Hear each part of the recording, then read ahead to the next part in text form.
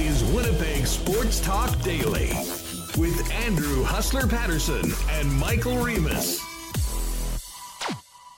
What's going on, everyone? Happy Friday and welcome to Victory Friday on WST. Going to be a fun one today on Winnipeg Sports Talk after another Bomber beatdown in front of the best crowd in the Canadian Football League last night at IGF. What a night.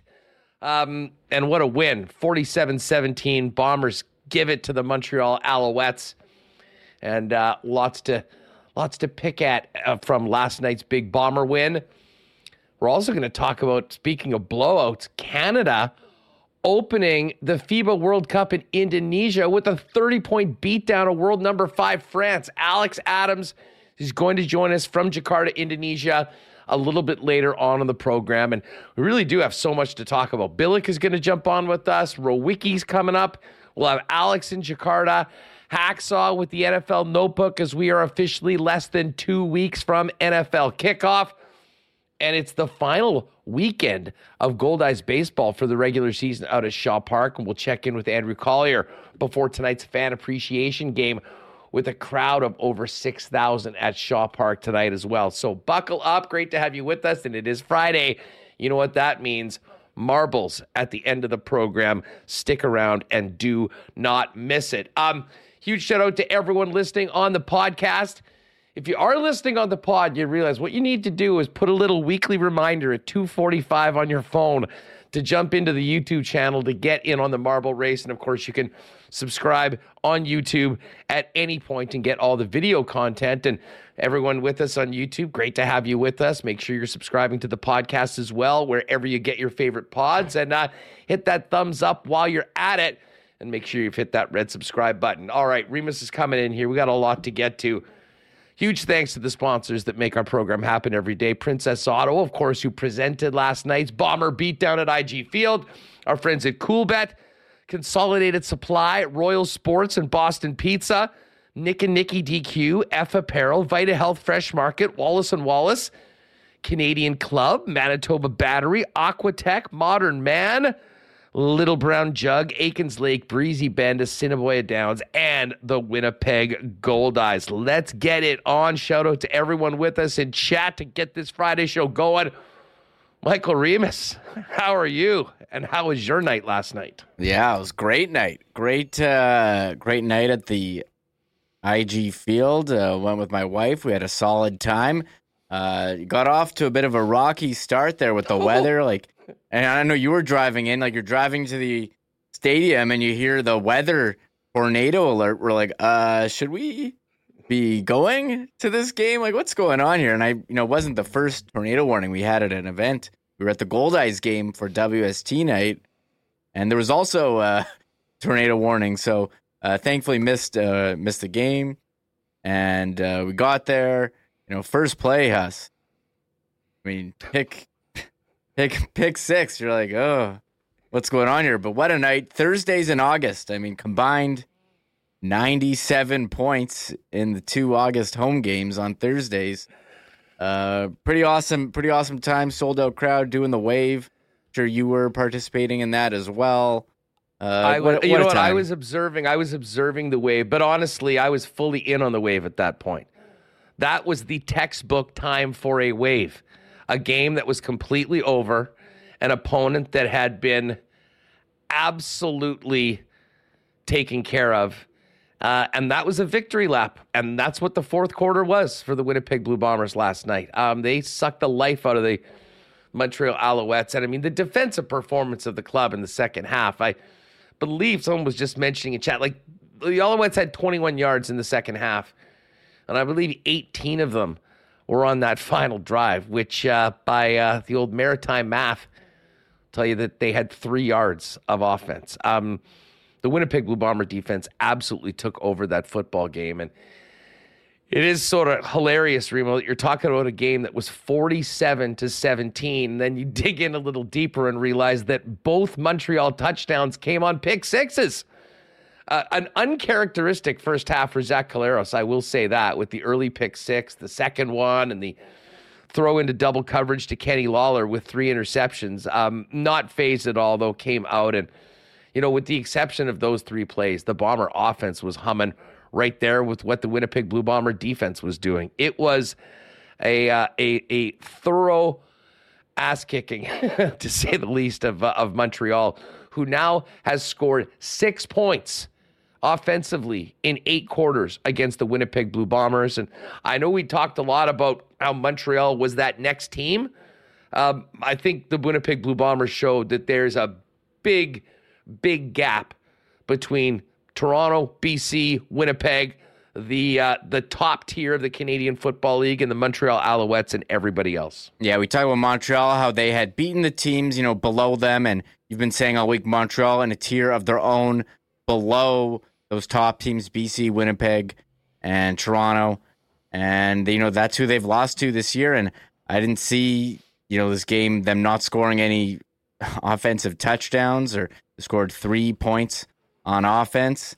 I mean, at halftime, it was, what was it here, 20-17. So it was still a pretty close game, but they really just pulled away and put their foot on the gas. But after that first play, or the 2 pick sixes, you're feeling kind of nervous. You're wondering, hey, should maybe Zach, does he need another week of rest here? Because you look at that first pick, I mean, there's no one in the area. You're wondering who he was throwing to. Flashbacks to Patrick Laine's own goal, almost. That's what I was thinking of. But they did end up needing to bring in Drew Brown. It was at the end when they had to run out the clock. So when you're garbage time, baby. When you're doing that, it's going pretty good. So yeah, I mean, what an awesome night. Brady Oliveira was getting like huge yardage, especially on that touchdown. Just beat one guy on the edge, and he beat the whole team. He was gone, but 6.6 average yards a carry. Excellent. I mean, everyone played their part on offense. Nick Dembski receiving and rushing, and as well Jackson Jeffcoat leading the team with 5 tackles, had a forced fumble. He was awesome, and great to see him fully healthy because he is a beast. It's really hard to stop that D-line when everyone is going. Kyrie Wilson, he was up there in tackles last week again. He's second on the team with 4. Winston Rose had a pick and 4 tackles. Everyone got in on this one, including the fullback, Damian Jackson, getting in on it at the end. That was cool to see. It was. And listen, I thought Dietrich Nichols had a monster game in the secondary. And again, some of those plays that he broke up, I mean, just the technique that he used on a few of those passes that from Cody Fajardo to Alouette wide receivers that he was able to get in the way. I mean, just executed perfect timing. He was great, Houston. I mean, all in all, it's pretty hard to, single anybody out. But I will give out 3 WST game balls right now. 3? Okay. The third game ball will go to Brady Oliveira, who was just an absolute bulldozer last night. I think he had, 119 on 18 carries, was routinely getting 8, 9, 10, 11 yards on first down. And I mean, I guess part of Brady can give the game ball to the offensive line because obviously they all work in unison. I thought that the Bomber offensive line did just a phenomenal job, especially with that run block. And, when those big guys are able to get off the mark and kind of feel like they're running downhill, with Brady Oliveira being so difficult to take down, was a huge part of the game, especially early on when, obviously, as we mentioned, Zach had, a couple miscues that ended up going the other way. But, I mean, the team never faltered whatsoever.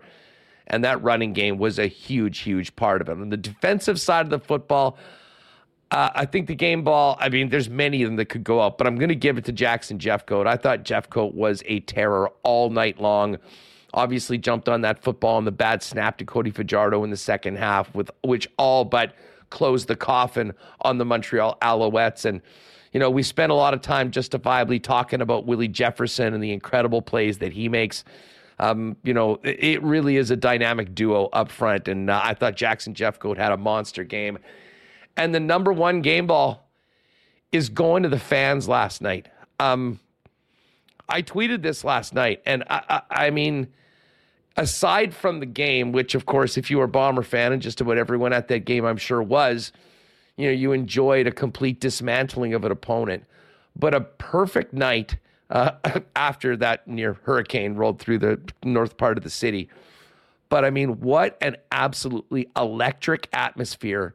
I said this before to a few people. There's always a couple people in your lives that like to talk down about the Canadian Football League or don't get it, or people in other markets that, don't really see what the CFL is all about. You put those people in that stadium last night for 3 hours, and I guarantee you they walk out with a very different opinion of both this Canadian Football League and attending games. It was 10 out of 10.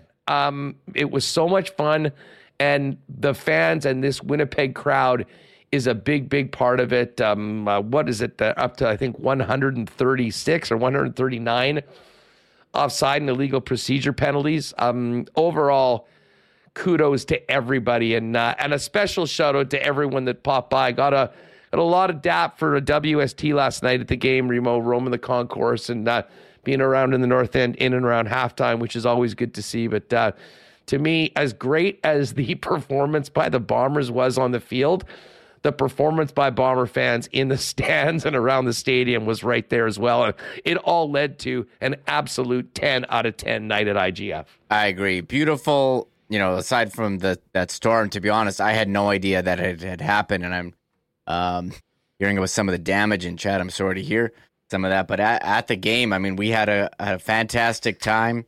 They did have a brief shelter in place at the start, but then all systems were go. It was packed. And the stands were full. It seemed like to me, it wasn't like, you look around and it's empty, but everyone was in their seats. The wave was going. Everyone's wearing jerseys. Yeah, great atmosphere. And I agree with you. Like when I was, maybe in high school or something, you kind of poo-poo the CFL, but you've certainly gotten it here over the last, 8-10 years since the new stadium was built and the team's had so much success.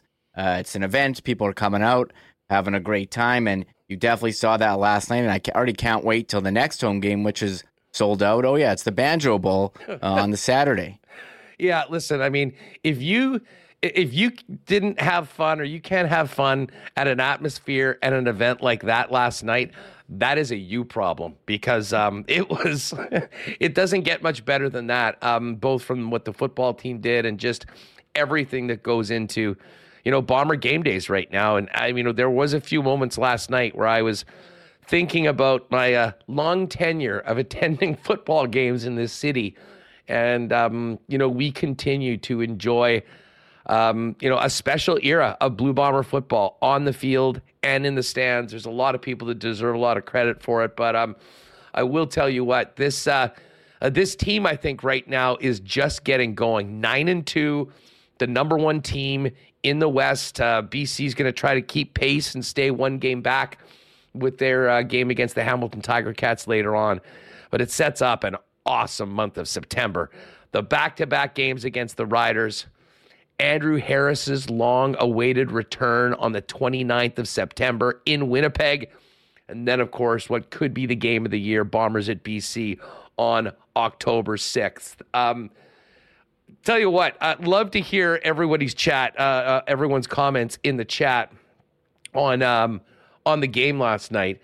By the way, a special shout out to Derek Schmidt. Was jumping on the blue line to downtown after the game, and everyone was in a good mood. The bus was packed, and looked over, and who's there but Derek, along with one of our youngest WSTers, who many of us met at the Goldeye game. I swear that baby's made it to more games than the majority of sports fans in the city of Winnipeg, but it was great to see him and lots of the crew out at the game last night. A little halftime visit with Isha Boy Bruce and the boys. So I don't know. I just left. I've just had a nice. You know how you just feel like you've got a nice buzz from something that leading into this weekend. From that game, it really was awesome, and again, what a performance for the Blue Bombers. We'll talk about it coming up with Billick in a couple minutes. Speaking of beatdowns, Reem, I'm not sure if you got up for this, but we kind of came from the Bombers laying it to the to the Alouettes by 30. I wasn't expecting Canada to give it to France by 30 today at the FIBA World Cup. Just an absolutely monster win by Canada, who came into this game as underdogs, whipping the Olympic bronze medalist by 30 points today. And we're going to find out more from Alex Adams, who's going to join us from Jakarta, Indonesia, a little bit later on in the program. Very important, not only to win this game, but the way they won and the margin of victory, all huge, as Canada looks to get out of their group and move on to the quarterfinals and potentially qualify for the Olympics in this tournament. Yeah, we've been hearing how good Canada's been at basketball, how they're improving for years, and they just haven't been able to get to the Olympics, whether it's, guys not showing up or getting screwed by international officiating. It seems like everything is coming together this year for Canada, in basketball. It's a World Cup, trying to get back to the Olympics, and, they're playing a team like France. Well, what was the spread coming into this? Like, Pick'em was Canada's. Well, I bet Canada plus 105. So France was favored. France was minus 123. I think it was like 2.5 points or something like that. And Canada won by, 30? 95-65. Absolutely incredible. And what the games are, I actually don't mind the morning games. Look, I'm up early these days. I've got young children, so 8:30 a.m. start. Look, you have your breakfast, watch a little ball. Kind of nice. So here's the schedule. Next game, the 27th. That's in 2 days. That one's a bit wild. That's a 4:45 a.m. local time start. a.m. Listen, you might not need to get up for that one, folks. Mm-hmm. Canada's a 39.5-point favorite against Lebanon in their second game. And then the big one is Latvia. But Canada-France was the game of this first round. And to do it in the fashion that they did, led by Shai Gilgeous-Alexander, a hell of a start for a Canadian team. And if you haven't been paying attention, and obviously this event just started, but there has been quite a bit of lead up. I think this is going to be a big, big story in the country over the course of the next couple of weeks. And we're lucky enough to have Alex Adams join us a little bit later on the program. We can mark that off on the WST map that we've had guests on. Like, we had you in Qatar, and it looked and sounded great. And now, big thanks to the internet, Alex Adams in Jakarta, Indonesia. That's crazy. So I'm trying to think, have we hit every continent yet for a guest? I don't know if we've had anyone from Europe. Have we had anyone or anyone from anyone from South America? Might have to hit those. Well, definitely. We'll put it on our bingo card on the to-do list. Hey, speaking of the to-do list, the Winnipeg Jets did cross something off, and this was teased by Murat Atesh on Winnipeg Sports Talk on Wednesday. But the Jets did formally announce an ECHL affiliate. The Norfolk Admirals will now be part of this Winnipeg Jets organization. Manitoba Moose, of course, will still be the American Hockey League affiliate, and now they will have an ECHL team to send some players and prospects to. And it's probably most significant for goaltenders, whether one of those young players, we'll see whether Milic fits in with the Moose or whether they bring him to Norfolk and let him play 50-plus games of pro hockey. But that was a bit of an issue last year outside the Moose, the Jets not having that dedicated ECHL affiliate. And today it was announced that they're back in with a full affiliation for the first time with Norfolk. Yeah, and they haven't had an affiliate for the last couple seasons.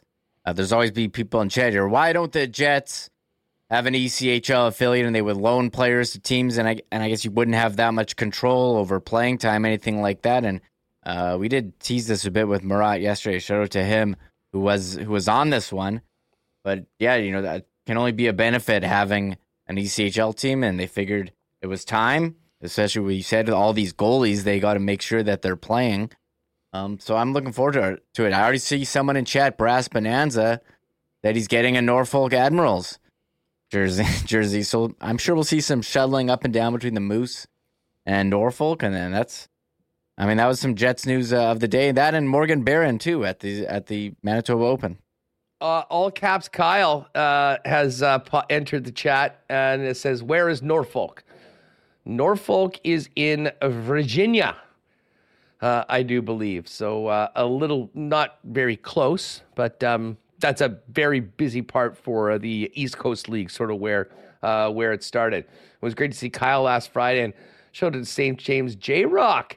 Thanks for coming to say hi to me and Jeff Bowers at Hooters. It was great to see you guys last week. Yeah, that was a heck of a lot of fun. As I said, next week we'll hopefully be able to announce some of this, but we've got some exciting things coming up for the upcoming Winnipeg Jets season. I'll just leave it at that. Stay tuned. And I would say for sure we'll have launched everything before we have our big sports trivia night at Little Brown Jug. Again, get those tickets if you haven't already. Link is in the description right now because they are going fast, and we want everyone that wants to come to be able to make it. So Billick is coming up in just a couple minutes. We're also going to have Brandon on, Hacksaw as well.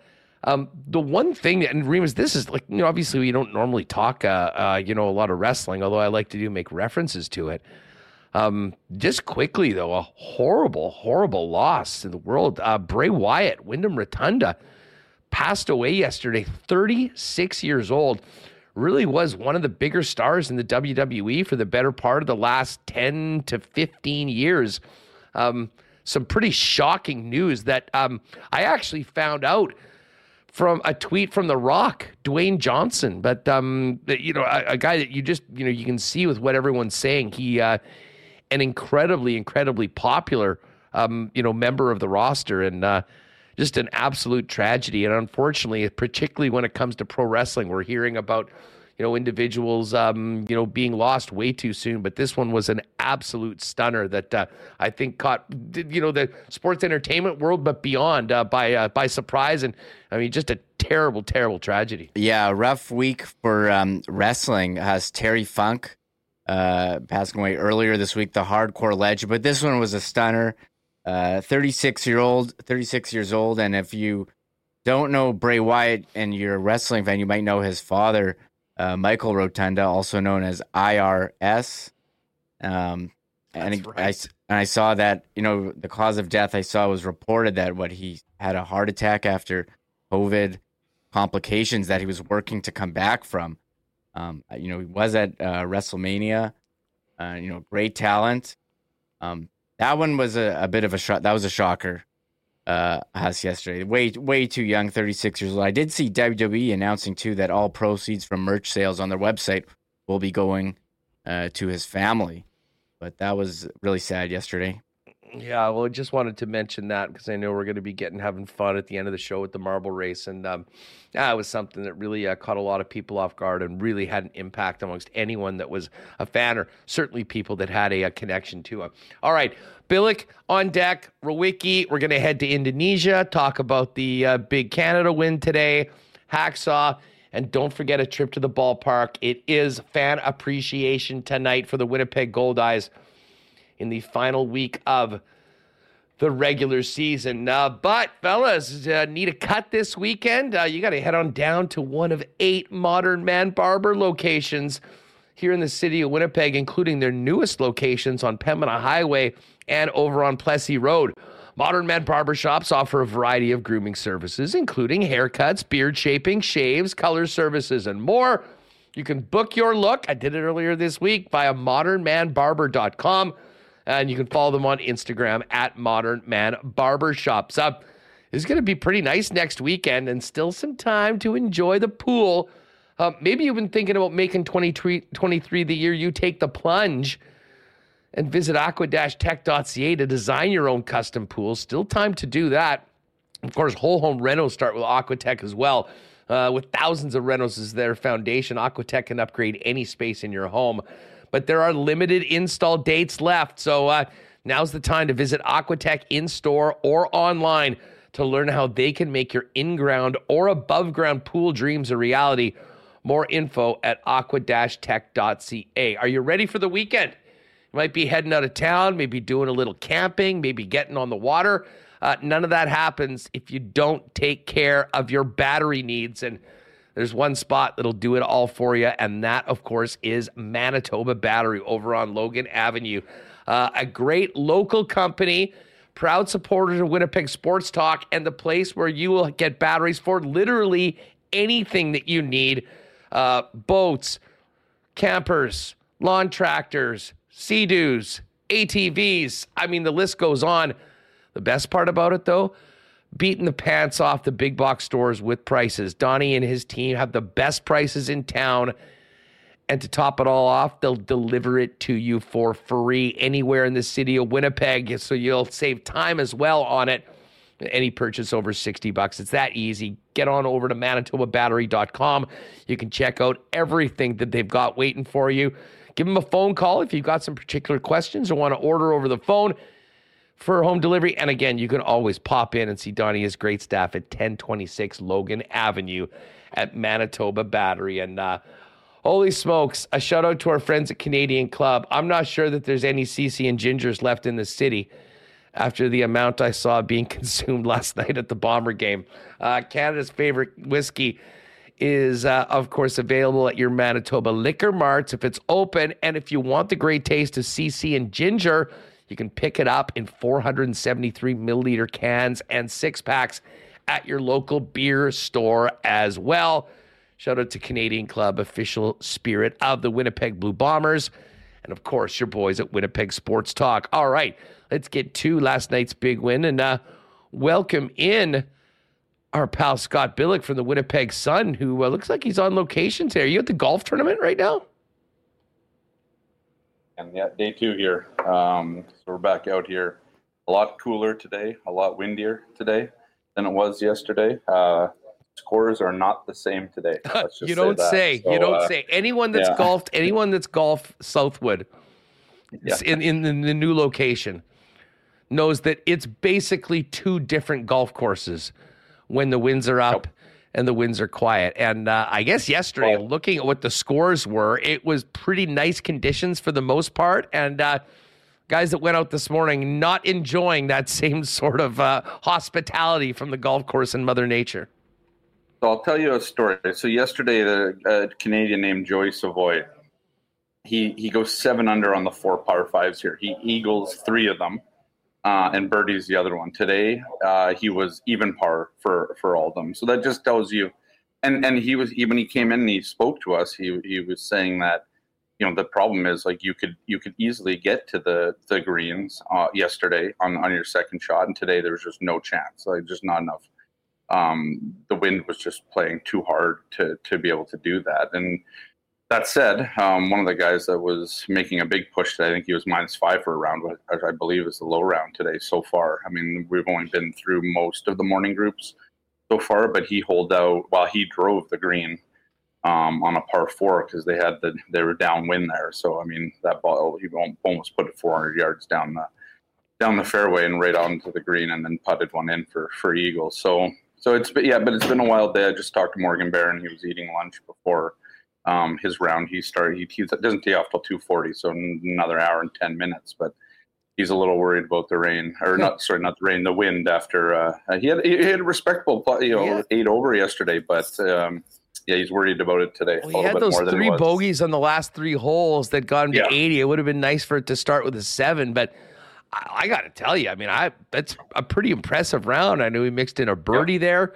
How did he feel about the getting the nerves out and getting that first round in? Also, the nice thing for Barron was, I mean, the bad thing was, off the first tee, he put one in the fescue. And then so his first shot went into the fairway bunker. His second shot went into the fescue.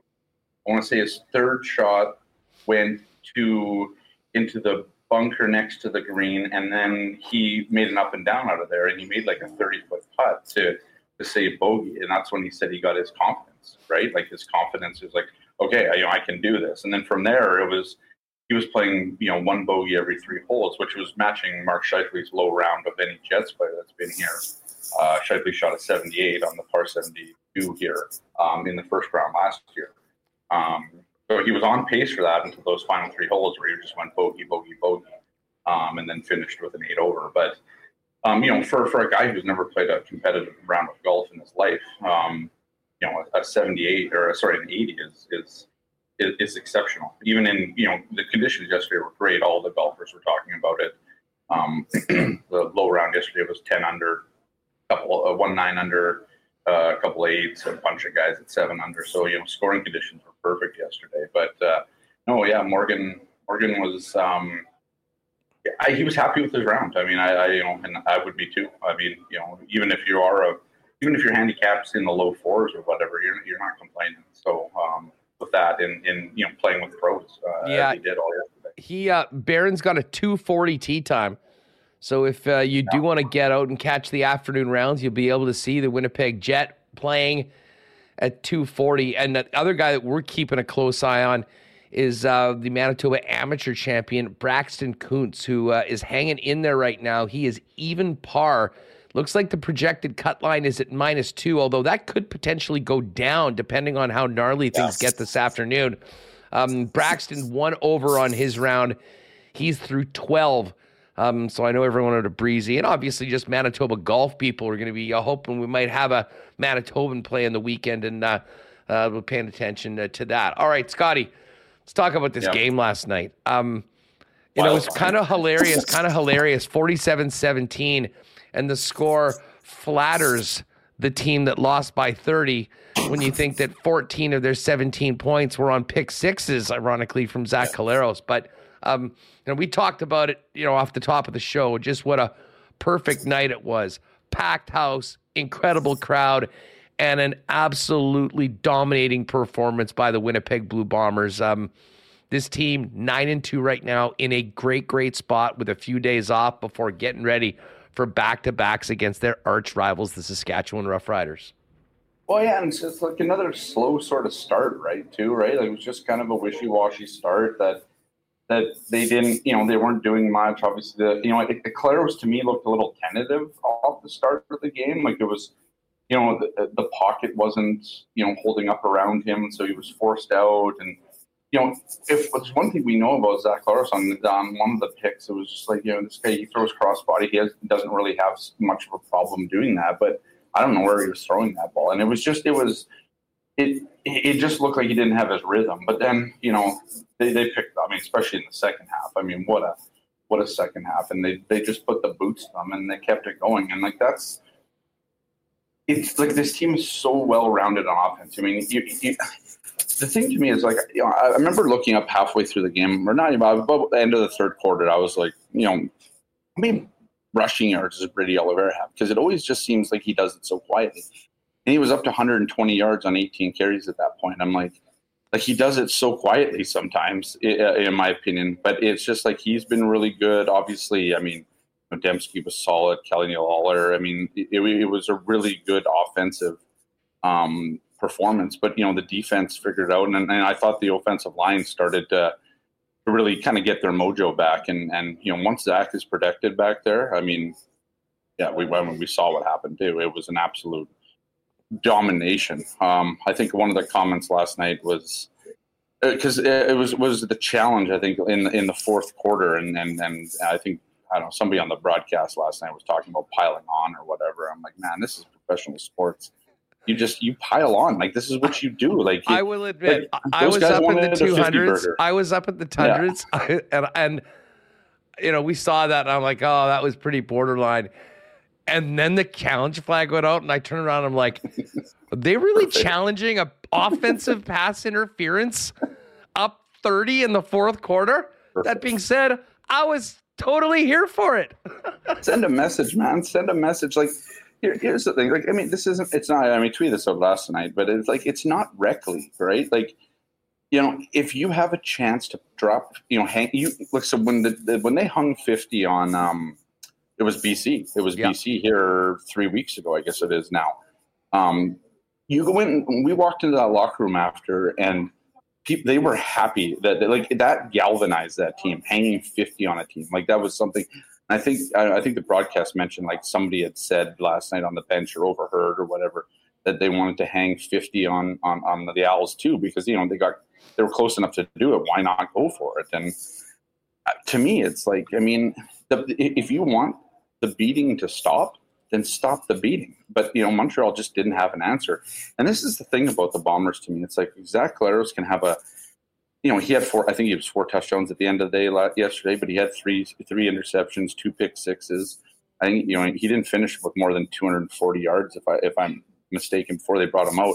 I mean, but that's the other thing too. You want to talk about piling on. If they were going to pile on, they would have left Collaros in. They would have left Brady in instead of putting Johnny Augustine in for the last little bit. And Collaros was out for most of the fourth quarter. So, yeah, I mean, it was a solid performance that started out a little slow for the Bombers and ended spectacularly. And it showed that, how strong this team is and how, if the Edmonton game didn't kind of show it, this Bomber team is never out of it. And one more comment on that whole piling on thing. Like, if you keep your foot on the gas the whole time, you never have the Ottawa game happen, right? Like, you don't have games like that where, if you look at last week was only a 1-point game in the end, and, they win that game. But, like, you never know in the CFL. And I know it was a 30-point gap at the end of the day and whatever. I mean, that's hard to overcome. But, I mean, you also have to realize, like, this team lost a game earlier this year where they were leading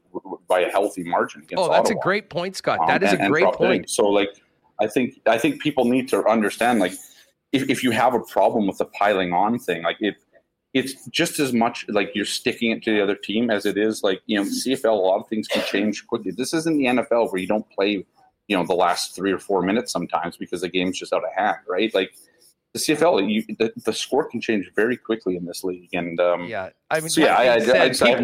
people were doing the wave. They were up by 30 at that point. I mean, that game wasn't turning around. We'll let that slide. But I'm glad you brought up the Ottawa game. I'm glad you brought up the Ottawa game because, in a lot of ways, everyone that watched that game knew that the Bombers thought that game was over and sort of went into cruise control or kind of sleptwalk through, and all of a sudden got.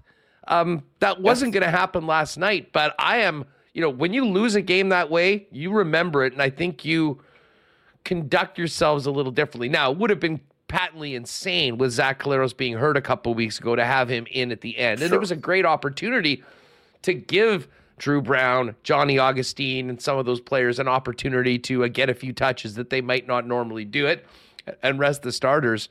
But overall, I mean, just a top-to-bottom performance. Ironically, the only guy that I think you could single out that maybe didn't have his best game was Zach. Now, he passed for 4 touchdowns, which was great, but, I mean, 2 pick sixes and 3 picks in the first half was very uncharacteristic. But to be honest, that's the only reason this was even a game at halftime. Yeah, exactly, right? I mean, I think people are saying it was a little closer than maybe it actually was, because, I mean, of course, on the scoreboard, it was very close. I mean, they were down 7-0 early. I mean, basically the first throw of the game was, gone back for a pick six. So you have to, you take notice of that or whatever. But Montreal's offense, I mean, what was this? I think they didn't get their first down in the second half until there was like 30 seconds left in the fourth quarter. I mean, correct me if I'm wrong on that. They had 3 yards. They had 3 yards of offense. Up until the last possession. Montreal's offense wasn't right. They weren't doing anything. Cody Fajardo wasn't doing anything, right? So, and part of it is, you're watching the game, and if you're watching on TV, you obviously, they're trying to still make it, somewhat. They're trying to keep interest if you're a neutral or if you're an Als fan or whatever. But no, I mean, it was domination station, and not from start to finish, but basically from the start of the second quarter on, in my opinion, the Bombers started to figure it out, and by the second half, they looked like the world-beating team that they are now at 9-2, and 2 games, at least for now, 2 games separated from them and the BC Lions atop the West Division. Yeah, there was. I mean, there were a few things that really stood out when it came to that performance last night. You talked about Brady Oliveira, just an absolute bulldozer, and he seems to be getting better, more confident. But the offensive line has a big part in that as well, and I thought they just absolutely dominated. And what can you say about the defense? But there was two things on TSN I saw last night after the show that are noteworthy. I know there's a lot of people that are triggered about Milt Stiegel still having Toronto as number one on his power poll. I'm not sure whether he's doing that for content or just to make sure that people don't think that he's a Bomber homer, because he is a Bomber for life. Yeah. We'll find out about that on the 29th of September. However, I hope I'm remembering this correctly, but they had a stat of the head-to-head matchups between Zach Collaros and Cody Fajardo. Mm-hmm. And I believe that Zach's 9-0 against Cody. I'm pretty sure his 21 touchdowns to 8 picks. And I think Cody was something like 1 and 9 picks. Fajardo is going to have nightmares for the rest of his life about IG Field, both as his time in green, and then this one, frankly, was as ugly as most of his trips here with Saskatchewan as well.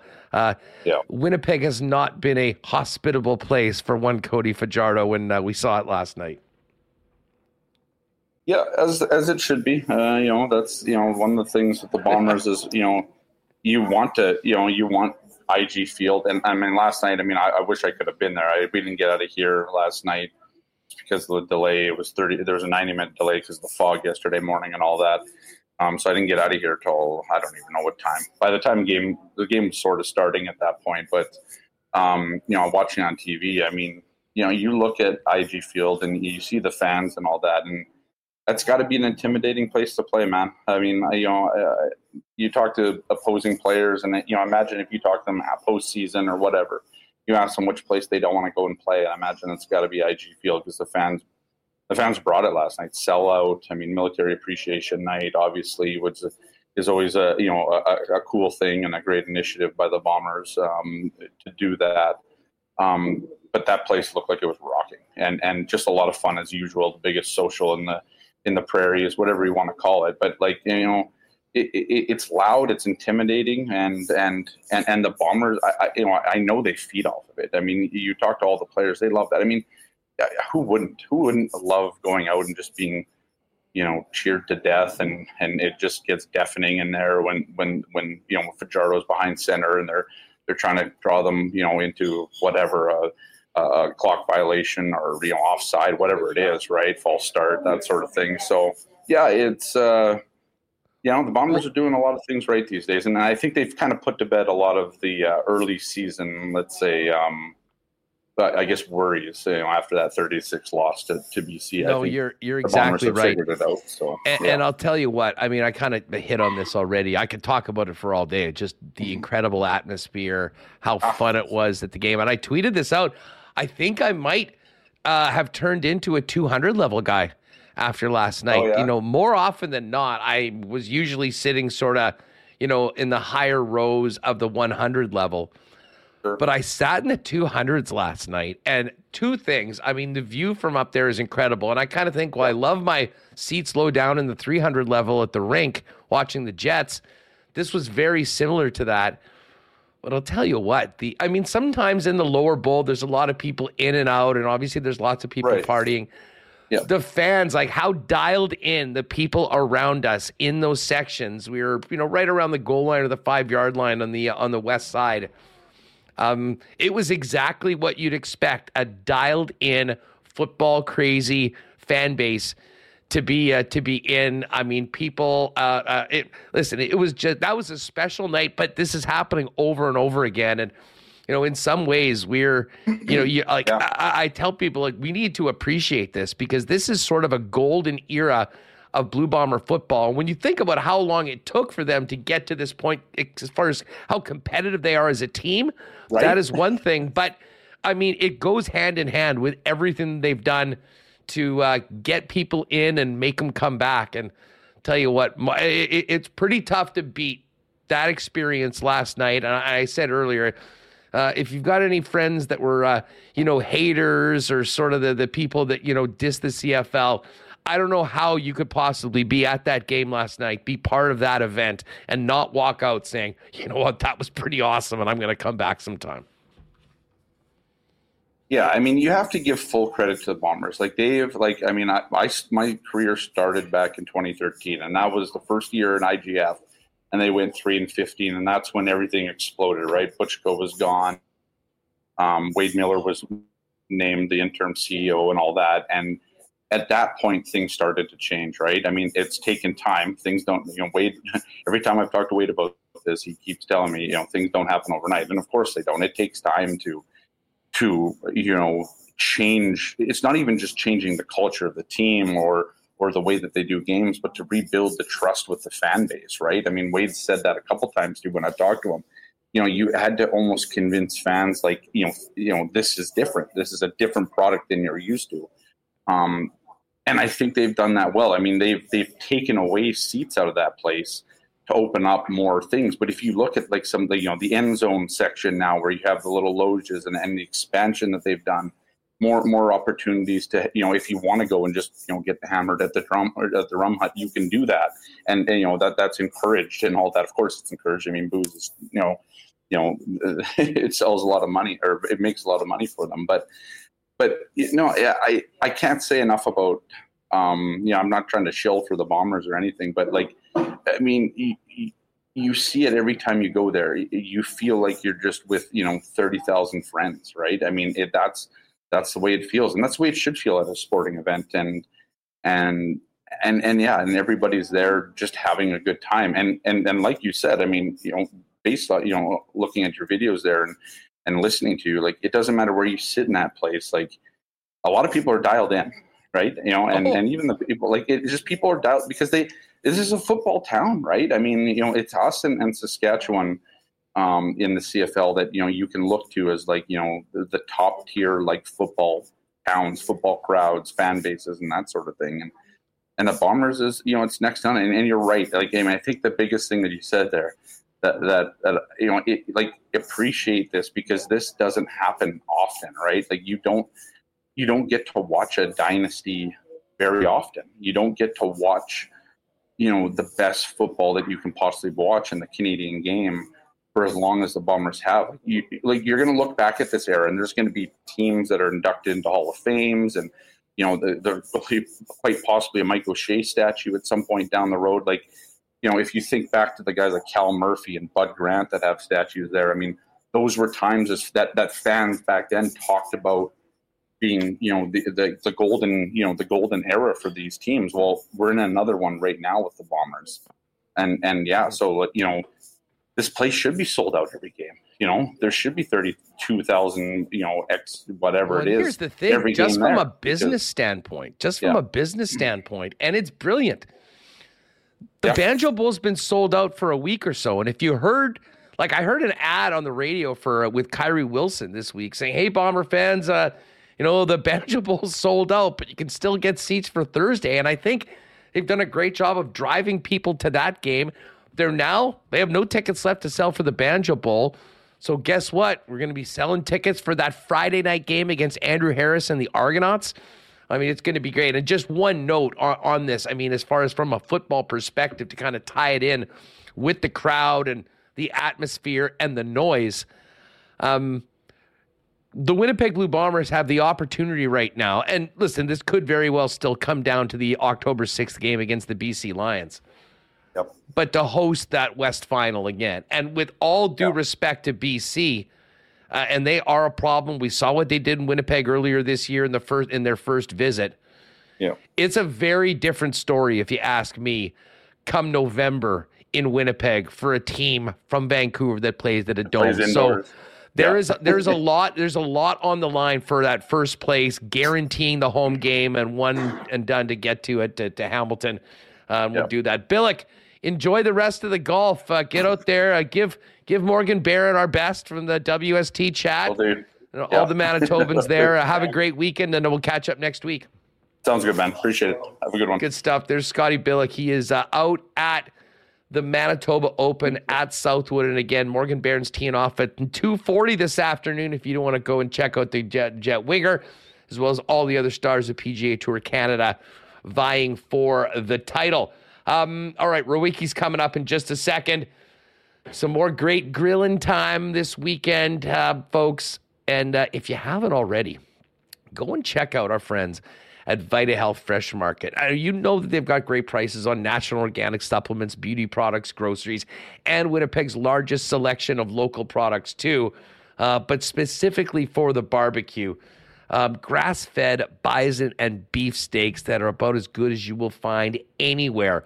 Of course, you can wash those down with some great drinks like Sober Carpenter beer or Santa Cruz lemonade. And hey, hope you've been staying active this summer.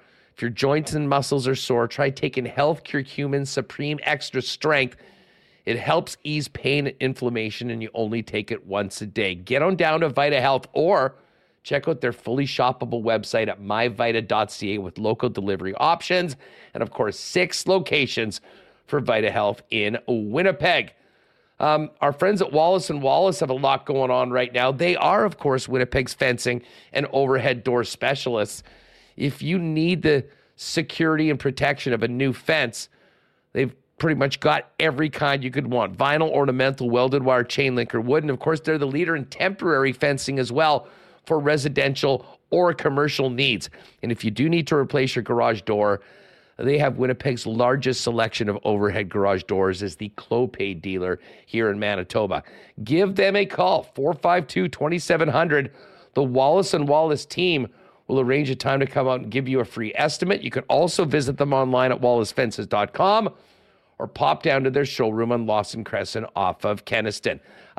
Speaking of clothing, how is the wardrobe looking, guys? If you need to up your menswear game heading into fall, go and see our pals, Andrew, Alex, and their great staff at F Apparel. Custom suits beginning at $400, along with chinos, golf pants, custom shirts, both tucked and untucked styles, and an incredible selection of menswear accessories. In a wedding, a party, or having a wedding yourself, talk to the guys there as well about a 15% discount when the wedding party gets their suits done up at F Apparel. Pop by and see them. They're at 190 Smith Street downtown, and you can make an appointment at F. That's EPHapparel.com. And hey, a big shout out to our friends Nick and Nikki DQ. Of course, 4 locations: Northgate, Polo Park, St. Anne's, and the DQ in Niverville. All those great summer blizzard flavors. And a big congratulations to Nick, because I think the Pita Pit is entering the Nick and Nikki world.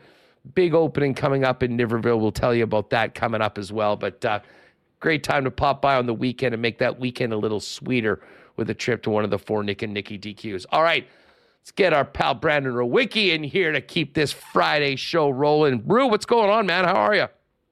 I'm doing great, man. It's the best time of year. Pumpkin spice season is here, so let's go. What are you one of these guys? I heard people talking about this yesterday. And what is the story with this? Is this a fad? Is this something that give me the goods? What's the story? Pumpkin spice latte. I thought that's just something that you would hear on like The View. I mean, you probably do. I would hope they started it, but I mean, I guess Starbucks kind of like officially announces the start of fall with pumpkin spice, everything pumpkin spice, and I think it was last year I had it. But the pumpkin spice cold brew is it's the elite of elite, like cold brew drink. So really, the second I got the notification yesterday, I mean, I was at the airport, couldn't indulge then. It was like 8 p.m. with my flight delayed a couple hours. But yeah, I made sure to get up nice and early to start the day off right. And I got number 2 here beside me as well. I'm feeling great. Is it a coffee drink or is it not coffee? Oh, it's coffee. Yeah. Yeah, it's coffee. Oh, okay. So it's like a flavored coffee. I'm not a coffee drinker, and I probably haven't been to a Starbucks in 5 years. So this is sort of out of my realm, but I have heard a lot of people talking about it, and I didn't know whether this was something that I needed to know about. But now, with a good friend of ours, pimping it on the show, maybe I will have to check it out sometime. How about that game last night? I know you were doing a little bit of traveling, but I mean, just before we get to some of the Jet stuff, Bombers keep on rolling. And as great as the performance was on the field, I mean, another sold-out crowd. I mean, it's hard not to just have a great feeling about everything happening with our football team right now as they get to 9-2, just in time for a trip to Regina to spoil Labor Day weekend for Saskatchewan. I'm not. I really don't think I'm being a homer when I say this, but where would you rank the Bombers as the best run pro football franchises in North America right now? I'll tell you what, it's not 32.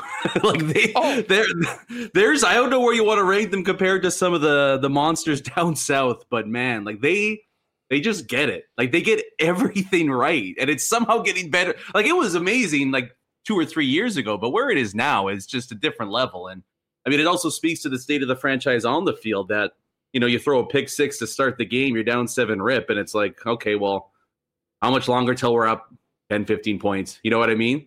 Like there's just no worry whatsoever. That's usually a back-breaking play for any other team to go down 7-0 like that. For the Bombers, it's like, okay, we'll figure out a way to be up by 20 by the time the third quarter comes around, right? So we're spoiled. We're spoiled at every facet of it. But, the CFL, the way this season's playing out, Huss, I mean, tell me if I'm wrong, but kind of feels like there's 3 teams battling for the Grey Cup right now, doesn't it? The Bombers are one of them. Well, I mean, I'd said all week that, listen, there's a tier of 3 teams. It's it's Toronto, Winnipeg, yep. BC. And then the next tier is Montreal, and that's it. And I think we learned last night that there's a huge gap between Montreal, who's now 0-5 against the spread this year against teams with winning records. So do with that information what you will. But just as far as, here's a quote from, or a comment from a few minutes ago in chat from Jay Smooth. The environment did feel a bit like a smaller version of an NFL game last night. It was fantastic. I can tell you, I've been to plenty of NFL games that had nowhere close to the atmosphere of last night's game. I mean, listen, there are some ones, and the ones we'll see on prime time, the packed stadiums. There's also a lot of others where, the place hasn't been full.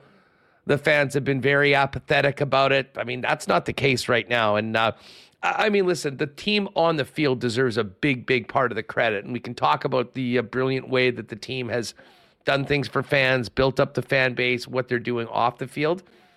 But there's a championship caliber of football right now that this team is bringing in pretty much night in and night out. And now at 9-2, with the opportunity to, obviously you've got these games against Saskatchewan, a huge game, and Andrew Harris's return. I mean, what a game that will be on the 29th when Toronto comes here. And then, of course, the October 6th game against BC. But just being there last night, watching the way this team played, remembering their performance in the rematch against BC, if the Winnipeg Blue Bombers are first place, it's hard to imagine them not winning that Western final, regardless of who they play, but likely BC, and not being back to get another kick at it at Tim Hortons Field on November 19th. It's really hard. You're 100% right there. I feel like, I could be wrong, but I feel like this is a championship level team that when the chips start to get down a little bit later in the season, that there's another level that they have that they're going to turn up to. Like, I feel like it's still like 90% of what this team is capable of right now. And that come playoff time, they're going to bring it up another notch here. And I don't know if BC has that in them. Defensively they might, but I still wonder offensively if they'd be able to go toe to toe with what the Bombers are capable of. And then you have, Toronto's Toronto. That's the rematch. Then we'll have a bit of a beauty on our hands here. But it's a great test coming up for the Blue, right? Because this is like all the great rivalries in every other sport where the record, it does not matter going into Labor Day, right? Like I imagine at least like it's going to be a close one. And for the first time in a while, the Bombers are going to be legitimately tested here. And I'll be very, very intrigued to see who steps up. And I'm not going to be surprised if maybe Willie Jefferson is doing a little bit of a guitar strum in the end zone next weekend for the LDC. It's funny you say that because, and this goes from the players, and it literally goes throughout the organization all the way up to Wade Miller. I don't think there's anything that the Winnipeg Football Club loves more than beating the hell out of the Saskatchewan Roughriders. And we've seen it over the last number of years where the Bombers have really had the upper hand in most of their matchups. And, they don't apologize for it. They go in and do it. They don't mind. And again, we were joking earlier with Billick about the challenge, the PI challenge up 30 late in the fourth quarter last night. I mean, I guarantee you, if the opportunity to do that against Saskatchewan does, it happens. And let's not forget, the Bombers went in to Saskatchewan earlier this year. Trevor Harris was playing. Trevor Harris passed for 400 yards, had a monster game, and the Bombers still won by 17. So now that they're moving down that quarterback tier a little bit, and Dolegala had a good game last week, and they got a big win against BC. But you better be ready for that Blue Bomber defense, because this team, as I said, a couple times they maybe had slower starts. I think this team is going to be ramped up, ready to do it not once but twice over the next 2 weeks to their arch rivals. And I think we're going to find out really about Saskatchewan, because I'll be honest, I mean, when you look at some of their wins, they've been nail biters against some of the worst teams in the league.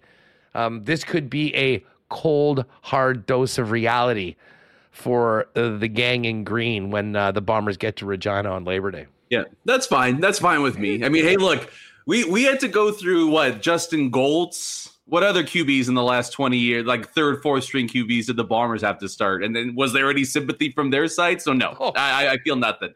Means absolutely Zippo to me. So go out there and let's make a statement and let's have some fun in the second half. Hey, you know what? We don't need to get too much into it. And I think we'll probably spend some more time, right on the eve of training camp or week coming up. But, Austin Matthews signed his extension, which I thought actually was a great deal for both sides. I mean, certainly he's earned the money. You knew he was going to get that somewhere. 4 years allows him to sign another, probably a long-term deal at 29 or 30, whatever he is at the end of that. The Leafs were going to do whatever they had to do to get him, and they have their franchise player there for the next 5 years, right through his prime. So, win-win. But the one thing it does is it takes away a lot of the circus that would have guaranteed been around Toronto and Austin if he was playing on that expiring contract. Well, two of the Jets' top players are in that exact situation. And frankly, there might even be more noise around those because of reports that, certainly with Hellebuck not wanting to re-sign, obviously everything that's happened with Scheifele. What do you think the best course of action by both team and player going into training camp to minimize what is certainly going to be plenty of conversations, not necessarily about the opening game of the season against Calgary, but about the future of 55 and 37.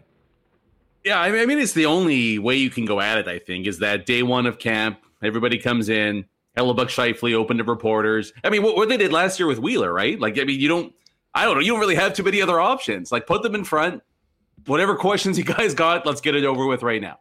Let's answer every single possible thing, and, hopefully, I don't think they would. Hopefully, neither Helly or Scheifele drop a bomb on Chevy and the Jets and make things a little bit more, a little more dynamic going into the season. But you just kind of bite the bullet for a day or two, and then it's the news cycle that we live in, especially in sports, where stuff that also pop up in 2 or 3 days and take over that. So I don't really anticipate it being an issue. Huss, the only time this is going to and will be an issue is going to be December, January, February, where by all accounts, the Winnipeg Jets won't be good enough to be in the top 2 or 3 spots in the West, and they won't be bad enough to be in the bottom 4, 5, 6 spots in the West.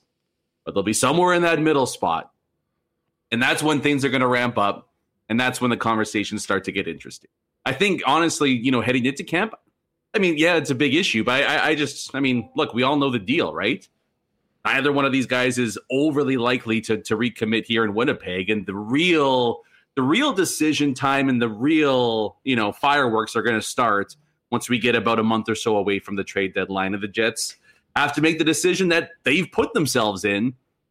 Are we mortgaging the future for a playoff run as a likely 3 seed or wild card team, or do we pull a St. Louis Blues and, have a dose of a reality thrown on us and put the season into the tank, get some assets, and then try to reload going into the next couple of seasons? So I think it'll be an interesting first day or two, but I really don't think it's going to be something that hangs a dark cloud over the team over the course of the season, because it's different than Toronto. Yeah. Well, the thing that's different, though, is that, and for both of the players, this is not a situation, at least from where I'm sitting, that these guys are looking at other options, and the Winnipeg Jets are like, hell no, we're not trading him.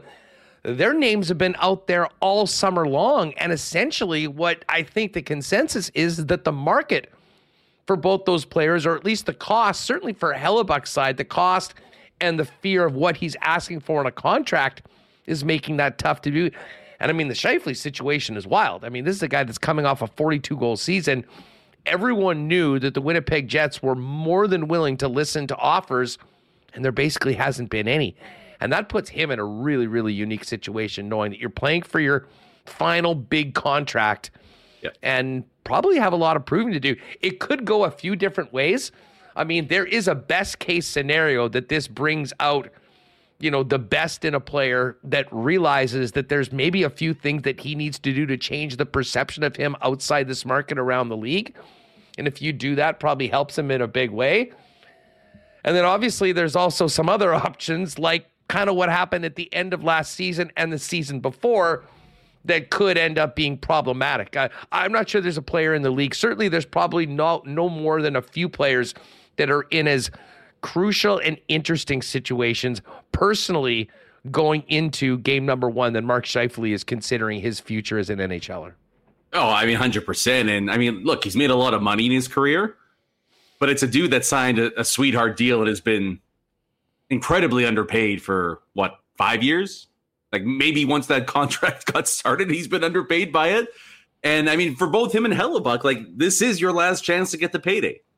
You will not get another chance after this, in all likelihood, being 29, 30, right? So, I mean, as far as being sharp and ready to go, like, there are no excuses there.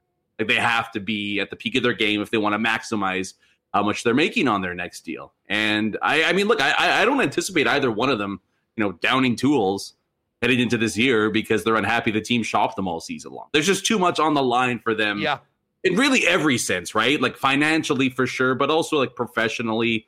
Things like, I mean, for Hellebuck, you want to win. I mean, a good season from him not only gets him paid, but if it gets him traded, it's going to be to a contender at the deadline, or that maybe the Jets are shockingly closer to that, right? So it's going to be, to me, the big intriguing point is just going to be how far the Winnipeg Jets are willing to go with this. And would they consider would they think about the unthinkable? And that would be keeping them both in the fold and making a run at the playoff. That's not really unthinkable. Right into May. Like, guess what? That's what good teams do. Like, good teams do not trade their players at the deadline. And I mean, I would disagree. I would disagree with that because I think St. Louis has done an absolute, and Doug Armstrong have done an absolutely marvelous job of just being honest with where their team is at. And because I would argue that they weren't very good. But because they did that with the Paul Stastny trade to Winnipeg, that gave them the assets that ultimately led to the Stanley Cup winning team a year later.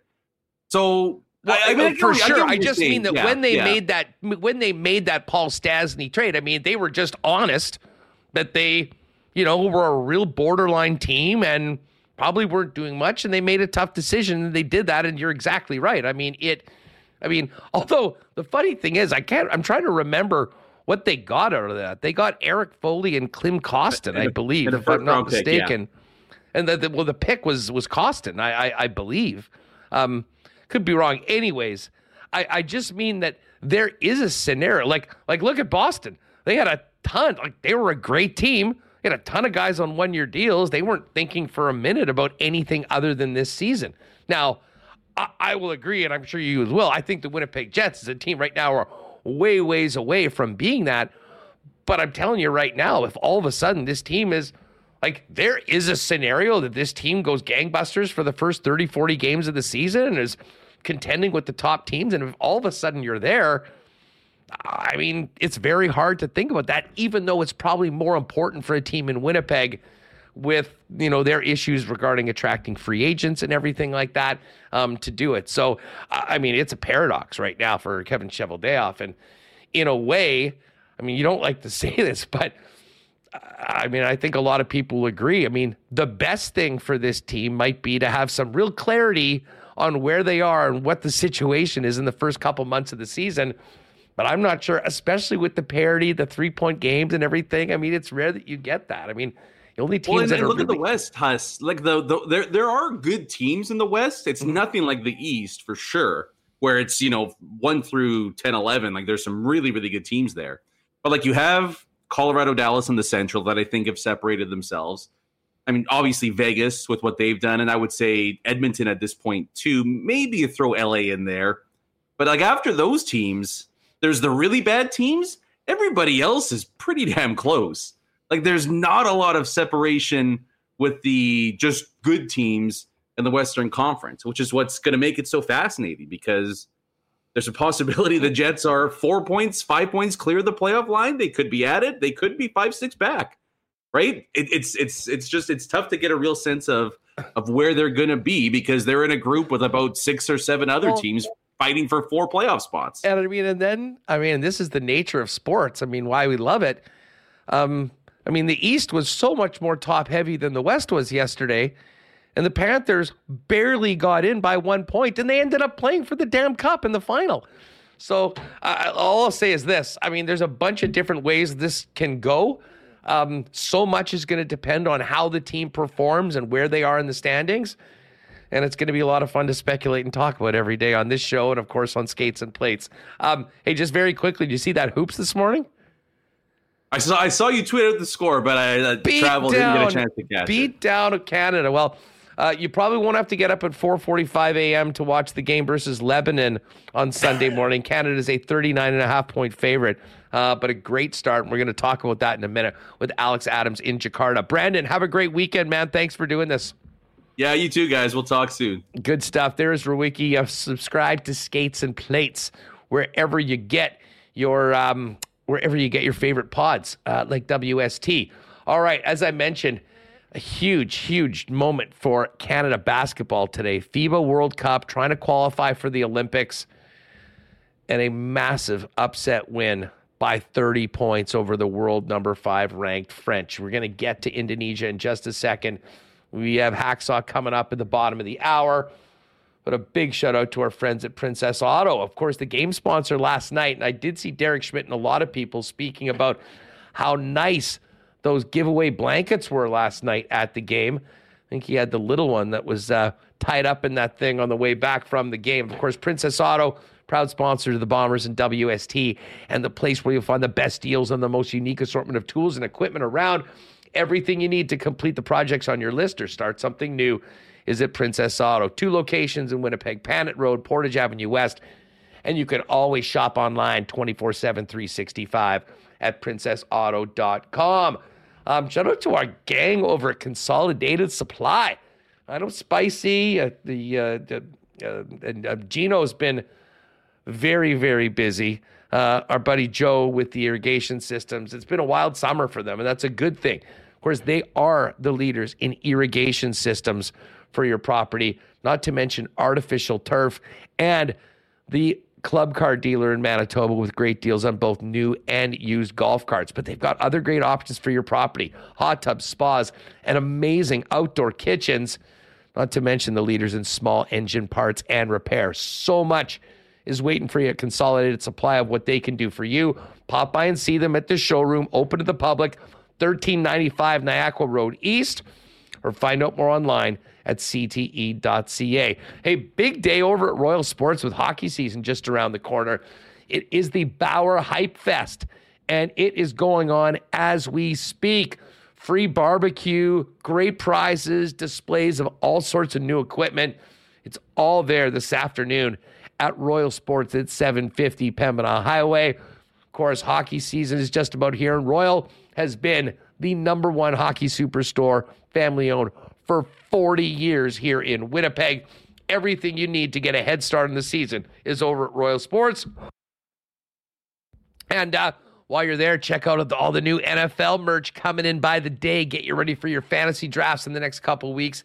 An NFL kickoff on the 7th of September when the Chiefs raise a banner and host the Detroit Lions. Of course, Royal Sports also on Instagram at Royal Sports Pembina for the latest merchandise drop sale information. Of course, notifications on events like Bauer Hype Fest, which is going on today down at 750 Pembina Highway. Bombers off for a few days, but we've got some great CFL action this week. Tonight, it's Calgary and the Toronto Argonauts. And no better place to get together and keep an eye on the rest of the CFL than over at Boston Pizza while watching a big Blue Jays game tonight against the Cleveland Guardians as well. No better place to get together with the gang for the big game than your local BP. Enjoy ice-cold schooners, world-famous BP wings, and, of course, those gourmet pizzas as well. And, hey, if you're staying at home, you can always shop online and order to your home at bostonpizza.com. All right, Hacksaw coming up in a few minutes, but right now, let's go to Jakarta, Indonesia. Our WST FIBA World Cup correspondent Alex Adams joins us to discuss Canada's beatdown of France this morning in game number 1. Alex, thanks for doing this. How are things on the other side of the world? Well, with that win, I can't, there's no complaints. I've been jet lagged. I can't sleep. But, after this kind of performance, I am going to sleep easy.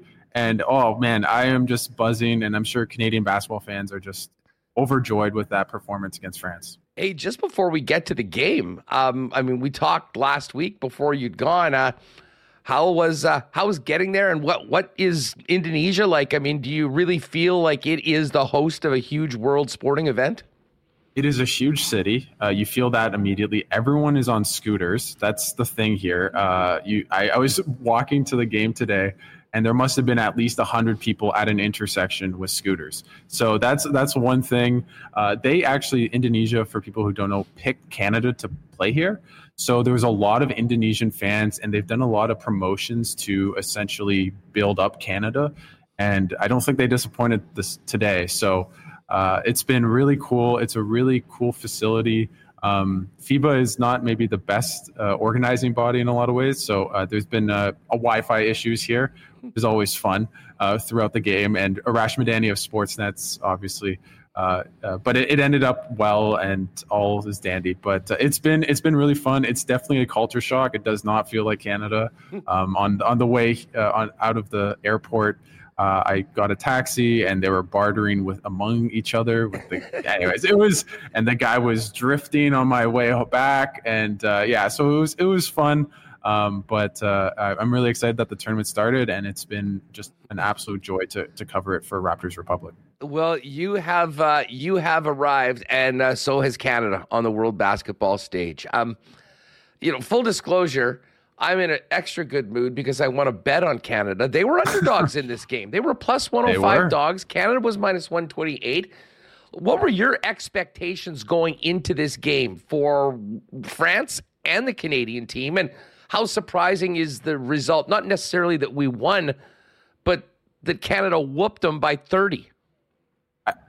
The 30. No one expected this. If whoever bet Canada plus like 20 on is going to be a millionaire, because that was not something. There was a world where Canada would have won maybe comfortably by 10, 15 points. I thought that was possible. I was talking to a lot of French media, and they felt very confident, which was interesting. I thought Did you see them after the game? I did, and so I'll definitely give them a couple dirty looks after this. But the French are a really good team. They're really strong. They've won the Olympic silver medal, and they almost beat the U.S. It was a really close game. They only lost by 5. So this is no spring chicken, and to just blow them out of the building in that second half is I'm really speechless. So I'm sorry about this, Huss, because I just could not have seen a world where they won this way. Shea was no one played badly for Canada today. I'm a bit worried how they replicate this type of performance. But for fans of the team, this puts them in an amazing position to make the Olympics. It will still be a bit tough because of the side of their draw they're on. But I think after this result, they're going to make the quarterfinals. And for me, going into this tournament, that was the barrier. If they were to make the quarterfinals, I felt really confident they'd make the Olympics. Now I feel all the media is thinking after this game, does Canada win the gold medal at this tournament? And after that, I think that's definitely possible. So as to answer your question a bit, I think France was a slightly favored just because of their experience and in international basketball. It's a short windows.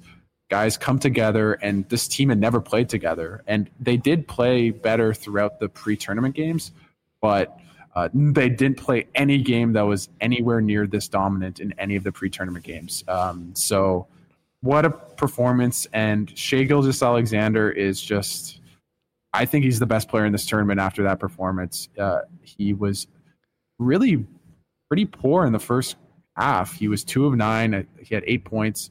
But in the second half, he just made every shot. He made every right pass. Made an acrobatic shot in the second quarter when Canada was going on one of their runs. And the defense was amazing. They only gave up 8 points to France in that third quarter when they outscored them 25-8, and Shai outscored France in a quarter 15-8, which is he this was 43-40 at halftime, so very much a game. And Canada just stepped up and left him in the dust basically in the third quarter, starting with Shai's 15 points. He wasn't the only one, though. I mean, you saw Kelly Olynyk having a big impact. And listen, I know people love to hate on Dylan Brooks, but we'll put a timeout on the hate of Brooks because he's wearing the Maple Leaf right now. And listen, he was a big impact in that game as well. Did people hear the MVP chants on the call? Because he was getting MVP chants at the free throw line, and I was just cackling. What is this? And then earlier in the game, he would get the ball, and they started screaming for him, and then it sounded as though they were booing him too. I don't know what these fans are doing here. I was cheering the whole way, even though I'm technically a journalist. But MVP chants for Dylan Brooks, it might be my big takeaway after this game. He was phenomenal on defense, especially. Him and Lou Dort really hounded the best players on France, especially the perimeter players, Dando DeColo, Evan Fournier of the Knicks, who were really good in the first half. Evan Fournier had 18 points. And in the second half, they just hounded them. They're so athletic. They're such good perimeter defenders, both of those guys. And they just stepped it up at both ends at the same time. And I was talking about to people on shows and just writing about it that they had put really good quarters together on defense. They played really well offensively. They played great offensively against Germany in the second game, pretty poor in the and really good defensively against Spain, but they weren't good offensively at those times or defensively and vice versa. So they really just brought it all together at the right time. And I felt, I'm not going to lie, and maybe I'm not saying I'm Nostradamus, but at the halftime, I thought Canada was shooting 3 of 14 from 3. Shai was missing easy shots, and they were up 3. And I thought, the law of large numbers will come back, and they'll make some shots. Now, I didn't think it would be 30, but I thought, oh, that's actually a good sign, right? It's like in hockey when your goalie steals the first period, and then you're like, oh, we're only tied 1-1, or it's only 0-0 going into the second. Oh, we can kind of bounce back. And that's really what I felt Canada did. And that was a large part because of Kelly Olynyk, as you mentioned, who was really good in the first half. Yeah. Alex Adams, Raptors Republic, with us from Indonesia at the FIBA World Cup. 30-point win. Now, listen, they needed to get the win. That was the goal. But explain to us why this huge margin of victory against a world number 5 team is doubly important and beneficial to the Canadian team as they get ready for the Lebanese on the weekend. So the big point, there's 2 ways to look at it. Just for the group they're in right now, obviously they beat France, who was, I think those 2 were going to be 1 and 2 in this group no matter what. Latvia is a good team, but they're missing Porzingis. But so winning by 30 really means that if they even lost by 5 points to Latvia, they'd be fine even if France were to beat them, unless France beats them by 50. But I just don't think that's going to be the case. And because France lost all these point differential in their first game, they'd have to win by 60, 70 points against Latvia and Lebanon. So it's going to be they basically supplanted themselves as winning the group. But winning the group isn't the same as in other tournaments, because the way it works in this tournament is that the top 2 teams from this group go to this group L, and they'd play probably, forget what group, I think it's group G, which is comprised of Spain, who's the world number 1, Brazil, who's a really good FIBA team. And so in that second group, basically it'll be 4 teams, the top 2 from each of the 2 groups, and the top 2 then make it to the quarters. The thing is that the point differential from all the games prior to is a tiebreaker. And so because Canada, only two of Spain, France, and Canada will make the quarters, there's a decent chance, let's say Canada now loses to Spain, right, in the second round. They just beat France by 30 points, so they'll have probably a better point differential than France will. And we'll see with Spain, maybe if Spain were to lose to France. So it's just really important to have the point differential if there are any tiebreaker scenarios. And I think now it's going to be really hard for them not to make the quarterfinals. I really think unless they flip up against Latvia, I don't know how they do that after this performance. And then if they can just beat one of Brazil or Spain, especially Brazil, who's a good team, they beat Australia. But you don't want to take too much from one game, but I'm going to take a bit too much from one game. And let's do it. I mean, hey, 30-point win. We'll take it. We'll enjoy it. Now, I'm just looking over at Coolbet. The Canadians are 39.5-point favorites against the Lebanese. We won't put that one in the bank already. You can get up early. It's 4:45 a.m. on Sunday if you want to catch that one. But when's the Latvia game? And that obviously will presumably determine who moves on to round L and the continued path to hopefully the quarters and beyond. Yeah, I think Lebanon has the lowest odds of getting out of the group of any team in this tournament. So I think if you want to watch that game, it's just going to be a fun game, and Canada will play well and probably dominate. It's like Canada playing, I don't know, Kazakhstan in the World Juniors or something. So have fun with it. It's an early morning. But with Latvia, they play them at same time, 9:30 Eastern, 8:30 in Manitoba a.m. on Tuesday. So if they are to win these next two games, they're really going to be in a pole position to make the quarterfinals. They'd probably play Slovenia with Luka Doncic, Australia, and Germany, who I really like. And Australia has more NBA players than Canada. So it's really a tough draw. And on the other side, there's Dominican Republic, who just beat Philippines, who's probably the main challenger to make the quarters, and then Canada would have to go a bit farther. So the Olympic berth is not sealed. The gold medal is not sealed. But man, oh man, it does feel as though this is just maybe the biggest moment in this program's history since making the Olympics in 2000. I really think that's the case for the men's program, that you beat the reigning Olympic silver medalists in that fashion, with just the talent, and it just felt like a mismatch in that second half. It just felt like this is not two equal teams, and France was one of the medal favorites. I was talking to the reporters. They said, we expect a medal. That's the bar. So I don't know if they're going to get a medal now. I don't even know if they're going to make it to the quarters now after that loss. It's going to be really tough for them. But what an amazing start for our Canadian team. Again, Sunday early against Lebanon, and then the Latvia game on Tuesday morning. Canada's just getting going, and so are you out there. Folks, you can check out Raptors Republic for Alex's writing and reporting on this event. And we appreciate you jumping on after the game today. I know it's the middle of the night there, but let's be in touch. And hopefully after the Latvia game, we'll be able to connect and see what the rest of the tournament holds for our Canadian team after this incredible debut and upset of world number 5 France. Alex, thanks for doing this, and enjoy your time out there. Thanks so much, Huss. I really appreciate it, and I love Winnipeg, so it's always cool to talk to my family and relatives. So thanks again, Huss, for having me on. All right, good stuff, and big thanks to Alex in Jakarta for joining us. And of course, Canada plays Lebanon early on Sunday morning, and then Latvia, big game to finish up the first group stage on Tuesday. And we'll connect back with Alex Adams in Indonesia for the latest on Team Canada's run at the FIBA World Cup coming up next week. The weekend is here, folks. Might I suggest a trip down to our friends at Little Brown Jug to stock up on Winnipeg's favorite local beer? They got that great deal on right now for the 2-4 with the dozen 1919s and the dozen generic lagers. Saw plenty of generics out on the town last night being enjoyed before and after the game. What a great addition to the Little Brown Jug lineup it has been.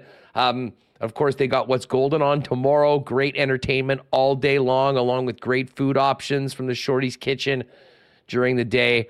And do not forget, get your tickets now before they're gone. September 13th, Winnipeg Sports Talk Sports Trivia Night at Little Brown Jug. If you're watching on YouTube, In the description of this video is the link to get tickets. And if you're listening on the podcast, just simply go to winnipegsportstalk.com, link up at the top, count yourself in before it's gone, before they're gone. Great response to our Sports Talk Trivia Night, and looking forward to seeing you all there for that as well. Big shout out to our friends at Aikens Lake. Maybe some of you are going to put a line in the water this weekend, do a little fishing. If you're thinking about a world-class fly-in fishing opportunity for 2024, booking now well into 2024 over at Aikens Lake, where just had the weekend of the year a few weeks ago when we were out there. Find out more online at aikenslake.com about the Aikens experience and availability for 2024 today. And of course, the Assiniboia Downs is back at it on Monday. Remus is away, but we'll still have the picks and another few weeks of live racing before that's it for another season. Get out while you can. Monday, Tuesday, Wednesday, post time, 7:30 p.m. All right, let's it's not Friday without marbles, and it's not Friday without a visit from Lee Hacksaw Hamilton. Get to the website, leehacksawhamilton.com, to make you the smartest person when it comes to sports around. Saw, what's going on? Hey, before we dive into the NFL notebook, when we spoke last week, there was a hurricane coming your way. How was the week in your part of the world? We battened down the hatches for sure, but it never got here. We got steady rain for like 12 hours, but it was only 2.6 inches. They had been projecting 5 inches of rain where I live north of San Diego, and the winds never came. And again, you're talking to a guy who grew up in hurricane country out in eastern Long Island. So, I mean, I had everything. I had buckets, I had tarps, I was really concerned about tree limbs blowing down on my house and things. The wind never got here. We got through it. Other parts of San Diego County got soaked really bad north of LA, and real tough. Hey, listen, before we start on the NFL, trivia contest. Smart guy, you put this topic on the table, so I will challenge you from this side of the border. Uh-oh, here we go. Oh, yes, you bit off more than you can chew. Can you tell me who was the NHL goaltender back in the day whose name was the Chicoutimi Cucumber? The Chicoutimi Cucumber. Oh, Gilles Greton?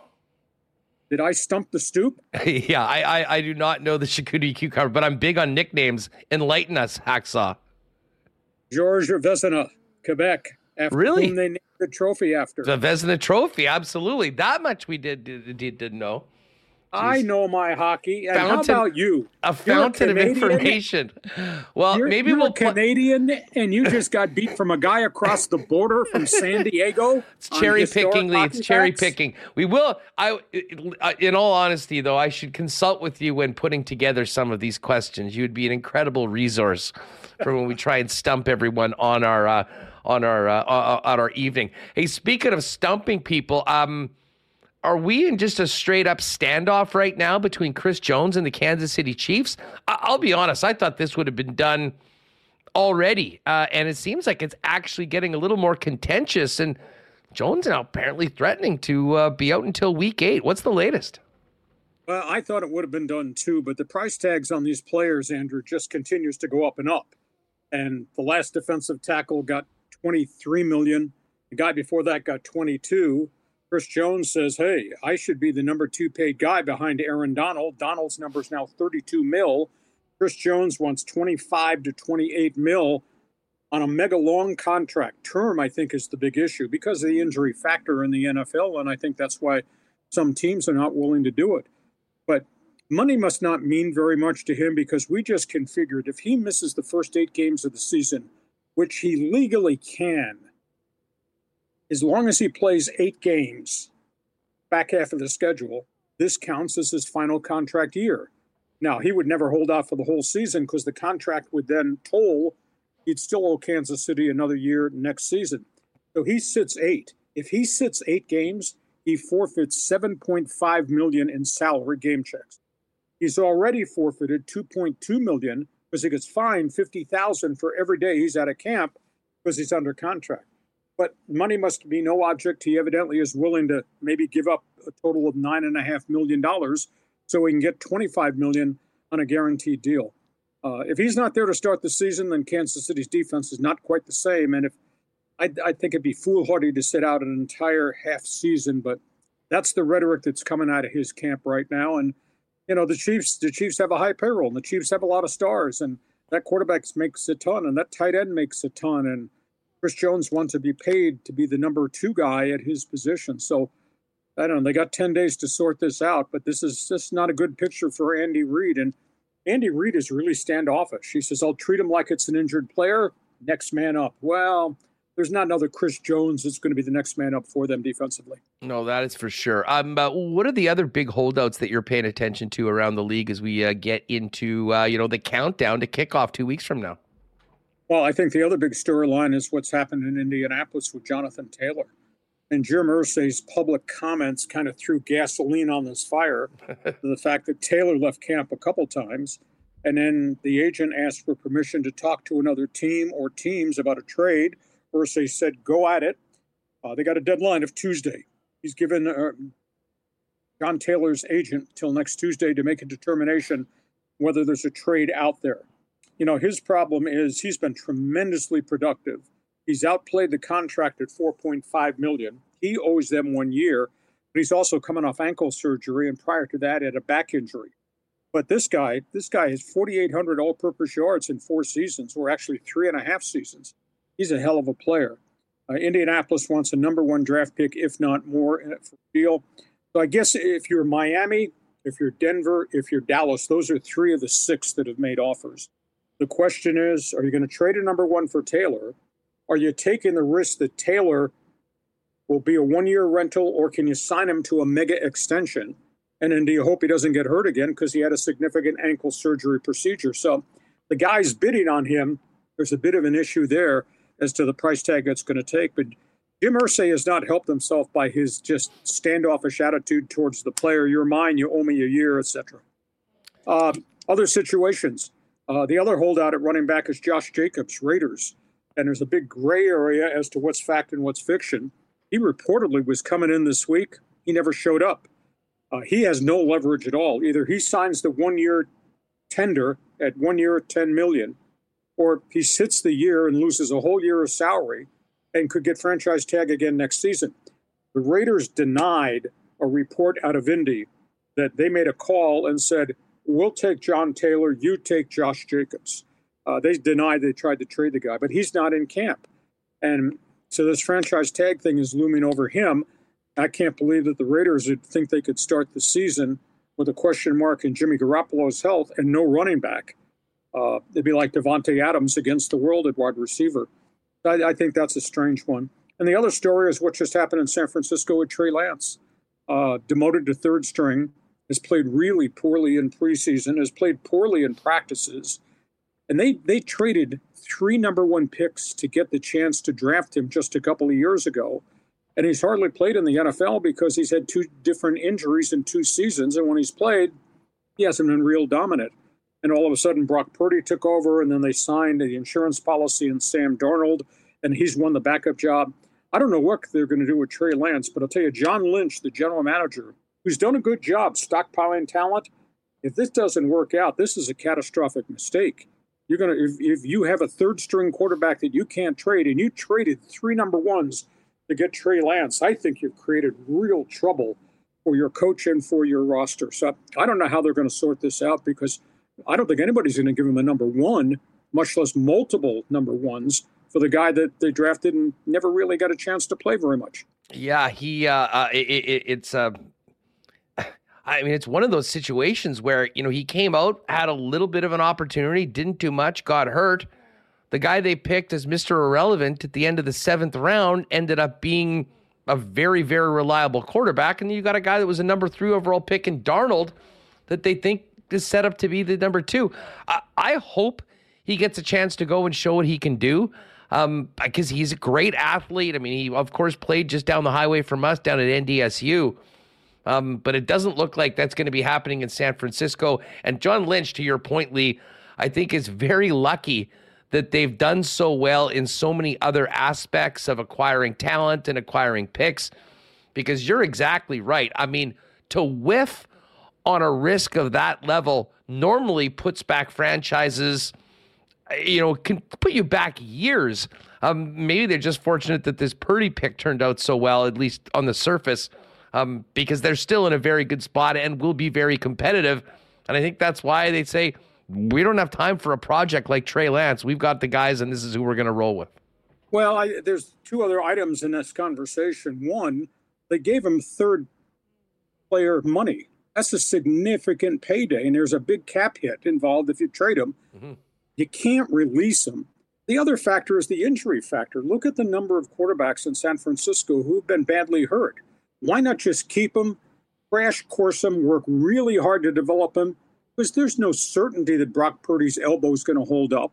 There's no certainty that one of those guys or two of those guys might not get injured. Then you still got Trey Lance. If I were king, I would keep him, and I would coach him really hard and just try to fast forward him. He's hardly had a chance to play. And to reference North Dakota State, this is North Dakota State on your map. This is the NFL here on the globe. You know how far North Dakota State is from the National Football League? It takes time. We can't all be Carson Wentz or Ben Roethlisberger coming from North Dakota State or Miami of Ohio and having some success. Well, he basically only played a year, too. I mean, he had one game in the COVID year and had one season. And then, obviously, they liked what they saw and they picked him, but it hasn't turned out to do so well. Couple teams with new head coaches with plenty of turmoil around them. I think we completely expected that the Arizona Cardinals would be amongst the worst teams in the league, and they're well on their way, it seems, Lee. And fill us in on that situation. Of course, what Sean Payton's dealing with in Denver. Well, the Arizona storyline is strange because as we had breakfast this morning, a week left in the preseason, Arizona's got 5 quarterbacks on their roster because they just traded for the journeyman backup Josh Dobbs, who's proven he can play a little bit, but he's never, ever really been a starter. They don't have Kyler Murray, and he's not going to be there for maybe 8 more weeks to the start of the season. He'll definitely start the season on PUP, which means he's gone 4 to 8. They just traded a number 1 pick, Isaiah Simmons, who was a linebacker safety, number 1 pick. All they got for him was a 7th-round pick, and he was one of their starters and a fairly decent player on defense, and they traded a number 2 pick, tackle Josh Jones. They dealt him to Houston. All they got for him was a 5th-round pick. I just don't understand the methodology of what they're doing. I don't think I've seen an NFL team tank before the season even started, and that's what they're doing. I think this is going to be a horrid season for Jonathan Gannon, the new head coach of the Arizona Cardinals. And you mentioned Denver. Everybody was excited, and rightfully so, with Sean Payton's arrival and the reconstruction of Russell Wilson. But you can't play in the NFL if you don't have any wide receivers. They have now lost 3 of their top 4 wide receivers with significant injuries. The only guy that's got experience is Cortland Sutton, and he's had a history of injuries. They just lost Jerry Jeudy, and he could be gone 4 weeks with a hamstring, and he was their big play down the field guy. They lost Tim Patrick, ruptured Achilles. He averaged 14 yards a catch last year. He's gone for the season. They just lost Julian Vigil, another young wide receiver, been impressive with camp. He's gone on IR, gone for the year with a knee injury. So Sean Payton, he's got 1 wide receiver with any experience, and his running back, Javonte Williams, has not played yet, and he, of course, is recovered from reconstructive surgery. But there's probably a lot of rust they're going to have to knock off before he'll be what he was before he went down at the end of last season with a bad knee injury. So as much excitement as Sean Payton's arrival has generated, Sean Payton's got to have players to be able to sing this song, and right now he's missing a whole bunch. Lee, just quickly before we go, what's up with Baker Mayfield? Sounds like he's going to be starting for the Bucs. What's happening off the field? Oh, big issue. These players invest a lot of their money in signing bonuses with investment companies and firms, and a bunch of times they work out, and on the odd occasion it turns out to be a swindle or a grift or something really bad. He is suing an investment firm in Cleveland, an investment firm run by his father, James. He wants accounting for $12 million of bonus money and salary money that he gave to this investment firm run by his father. It's not some guy in the middle of the night, some drinking buddy from his college days in Oklahoma. This is quite a story. Suing his father, $12 million missing money, and there's been no accounting. His lawyers have tried to get accounting and paperwork as to where have these funds gone to? What an ugly, ugly story that is. So that's weighs heavily on his mind. And the fact now he's the starting quarterback of a Tampa Bay team, it's obviously kind of moved into rebuild mode. Yeah, that is brutal. Hey, shout out to Curtis Perkins and Rob Kane spreading the love in the chat with the gifted memberships. Thanks a lot, guys. Make sure you all you new members give the boys a thanks. Lee, I know you've got a lot on the site right now and the pod. Fill people in on what's cooking at LeeHacksawHamilton.com and on your growing multimedia empire. I'm like you, although I look a little better than you. We write every day on our website. If you're in Winnipeg, if you're in Manitoba, across Canada, check my website out. You can subscribe. It's absolutely free. Hustler, there's hardly anything in the world that's free anymore except your show and my show. Certainly not that that's that good. Yeah, check my website. I write on it every day. If you check it every morning, you'll get stories you probably won't get anywhere else. And on the right-hand side of my homepage there, you got my podcast. We do something really creative stuff with video. Not quite as good as what you're doing, but we will catch you up, and maybe you'll be in my rearview mirror. It's all your fault. You introduced me to this, but we're having a blast. We're doing a ton of stuff. We do 2 podcasts a week, plus I write on my website every day. For a guy that's not working, I'm sure working a lot. The hardest working man that's quote unquote not working. Have a great weekend, Lee. Can't wait to get to the season and can't wait to talk to you next week. Have a great sports weekend. Thanks, Hustler. Talk to you soon. Be well. Right on. There is the man himself, Lee Hacksaw Hamilton. All right. Marbles registration is open. ! Marbles in the chat. We're going to take a quick roll out to the ballpark. Get ready for the final weekend of Goldeye season, and then we'll drop the marbles in just a few minutes. But for our friends at Breezy Bend, let's do a quick look at the leaderboards around golf. Of course, paying close attention to what's happening with our friends at the Manitobans here at the Manitoba Open. Braxton Kuntz of Breezy Bend, 1 under right now, playing on the 15th hole, even for the day. Right now, the projected cut line is -2. That's where Travis Fredberg is. He's got a 2:40 tee time.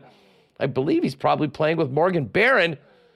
The Winnipeg Jet winger shot an 80 yesterday and will be going off at 2:40 p.m. this afternoon. And looks like Brooke Henderson's having a bit better round today. She had a real tough opening round at Shaughnessy yesterday, but she's up to even a little earlier today, and we'll pay attention to that.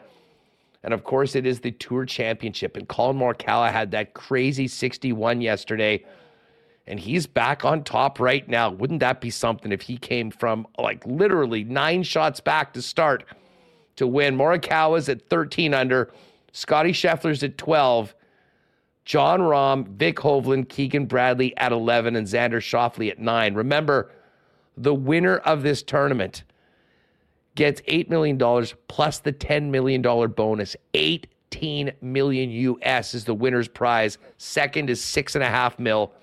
It's the richest tournament on the PGA Tour, but a lot at stake. Should be a real fun tourney heading up into Sunday. Of course, our golf reports are brought to you by our friends at Breezy Bend. Get to breezybend.ca or give our pal Corey Johnson a call about getting on the waiting list for the 2024 season at one of Manitoba's top private courses and the home of WST. All right, ! Marbles. We'll get to that in just a couple minutes, but first let's head for a quick trip out to the ballpark and get ready for Goldeyes Fan Appreciation Weekend with a big one tonight. Andrew, what is going on? How's it going, my man? It's good. Last night was a little interesting. Feel bad for the people that live in the north part of the city. They got crushed, and that system just missed us. We got a little bit of it. We had to put the tarp on, but nothing like what happened in North Winnipeg. Yeah, I think everyone, whether you were at the ballpark or whether you're down at the Bomber game, you're looking at your phone. Well, it started off quite ominously when the tornado warnings cut into the radio if you were driving around yesterday. That was from north of the city, but that was a monster supercell, and depending on where you were, you got different degrees of it, but it was a nice night to play ball, and it'll be a nice weekend coming up with Fan Appreciation Night, and the final weekend of the season is always big for the organization, regardless of how the regular season has gone on the field. Yeah, for sure. Tonight we'll be over 6,000 tonight, which is which is awesome. And I put out on Twitter today the link to get tickets. If you can, get them in advance. Don't stand in that line outside of the ticket office. Get them in advance, and then you can just walk in and enjoy the whole game instead of missing the first inning or two. But tonight it's going to be a lot of fun. Fireworks after the game, player cards to the first 500 fans in attendance. Well, and to be honest, this probably will be the best fireworks game of the year, because it'll probably be a little darker than it's been. I mean, with the quick games, the pitch clock, the 6:30 starts, like you said earlier on, there's been a couple fireworks games that it's pretty darn light outside right now. I have a feeling that won't be the case, but a hell of a way to finish off with your friends at Archangel, who always do such a great job of blowing stuff up after the game. They do a great job every time, and they did a great job at the pyro for Reggie's night to unveil his number. Yeah, we have a year-end meeting where we plan for the next season. I think item number 1 is 7 or 7:30 starts for fireworks nights next year. That's number 1 on the list to discuss for next year. Good call. You know what? Listen, obviously it hasn't gone swimmingly all season for the team. I mean, it has been a bit of a struggle at times, but as we finish up this season, at least the home portion of it, and there's still plenty of games left, we got to talk about Max Murphy. I mean, we just celebrated the great Reggie Abercrombie and what he's done, but Max, year after year, is sort of putting his name, in my opinion, into the conversation with some of the best that have ever worn a Gold-Eye jersey. And, I mean, to think of what led into this season, what he dealt with in the offseason, to be the leader in home runs with 26, to be hitting 290, to having the season. I mean, he continues to write a story that puts him in a pretty rare spot in Gold-Eye's history.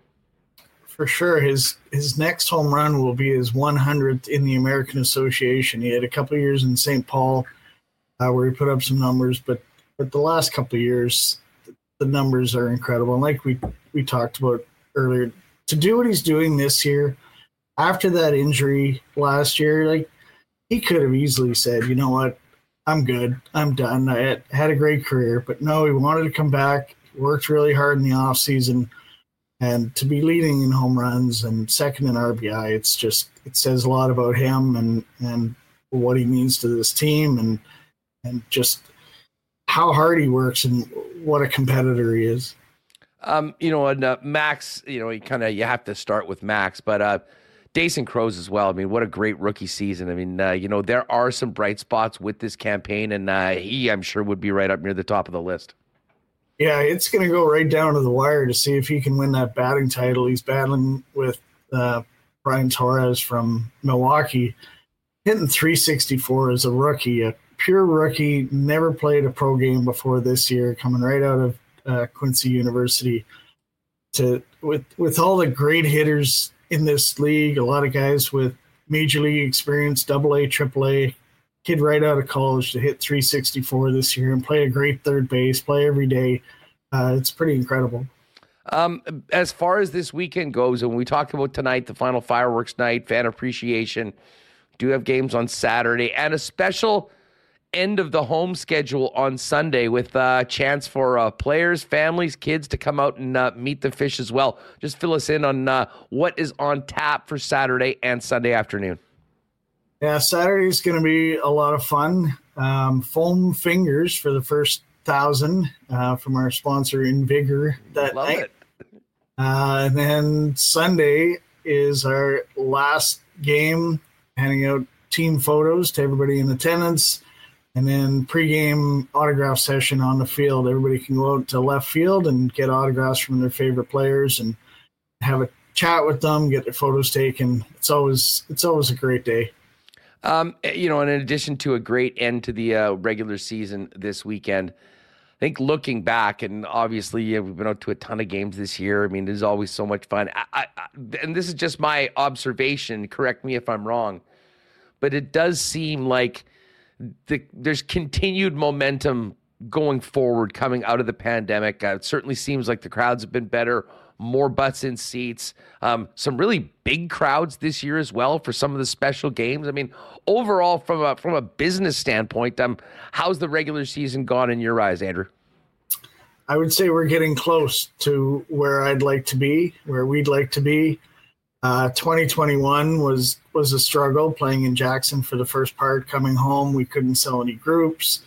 So that was tough. 2022 is still a little bit tough selling groups because up until March of that year, you still couldn't have large gatherings. And then we found out we could. This year, our group sales have been excellent.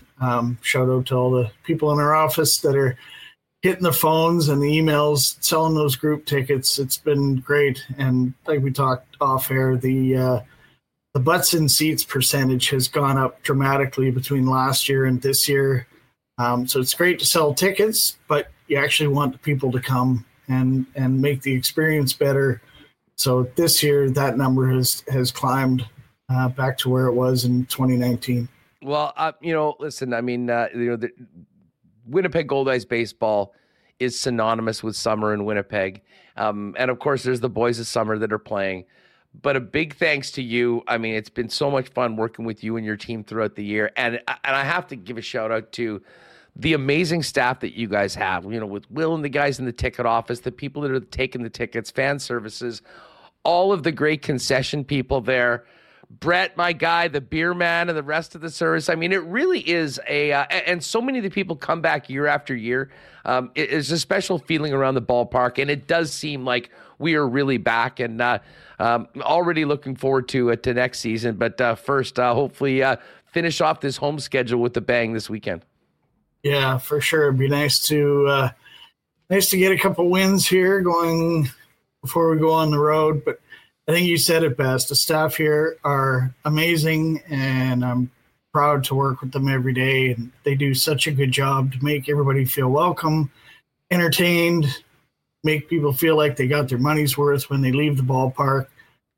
So, yeah, shout out to everybody that works at the ballpark, full-time, part-time, concessionaires. Done an amazing job again this year. And, of course, the fans as well. And tonight it's all about the fans. Fan appreciation tonight, 6:30. Tomorrow, 6 p.m. And then the final home game of the regular season, Sunday afternoon at 1 with the Meet the Team event after the game. Andrew, thanks for everything. Good luck this weekend. And maybe we'll get out to Breezy in a week or so once things kind of quiet down for your season.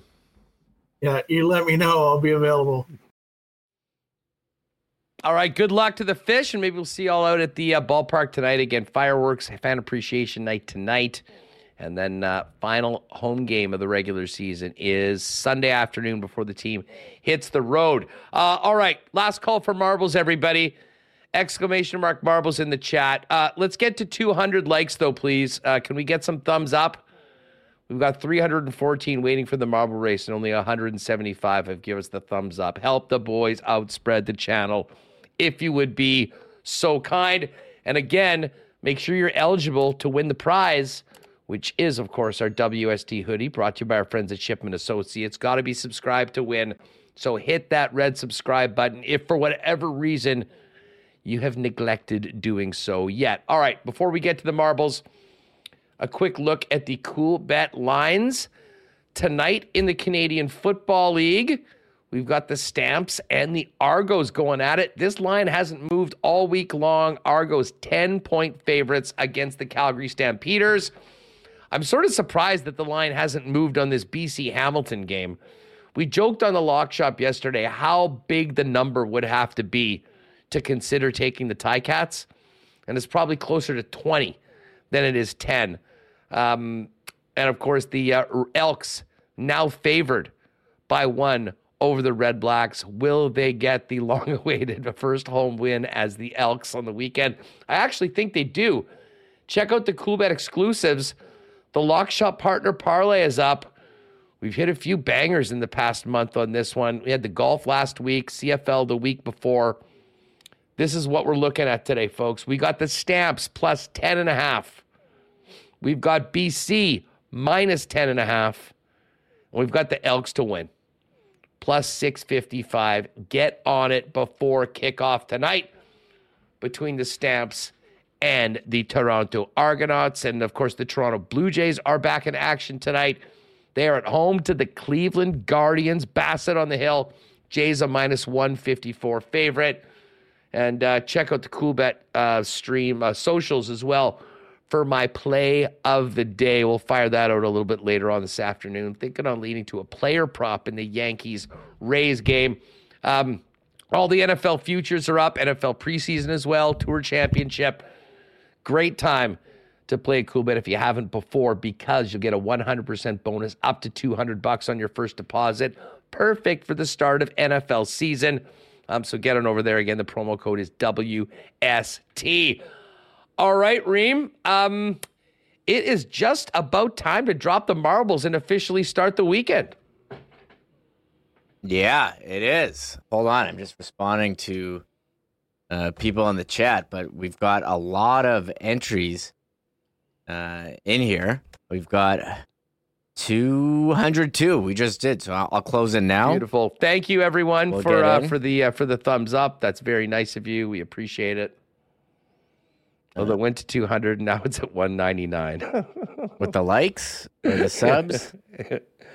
There we go, 200. Gotta love it. Gotta love it. Yeah, and shout out, I know you said it, but shout out to Curtis and Rob Kane. Yeah, and Rob Kane for the gifted memberships. That's pretty awesome. So appreciate the support. Rob Kane, known around City for gifted memberships and gifted Jaeger shots as well, if you bump into him at the right time. Maybe we'll see you later on tonight, Robbie. All right, let's do it. Let's get to Tristan Rivers' music to intro today's marble race, Remo. Dealer's choice for whichever theme you would like, but we can't do a marble race without the marbles theme from one Tristan Rivers. Man, so many good themes to pick. What am I going to go with? Oh, I'll do this one. This one. I feel like this is a nice summer one. Are you ready? Oh, we're ready.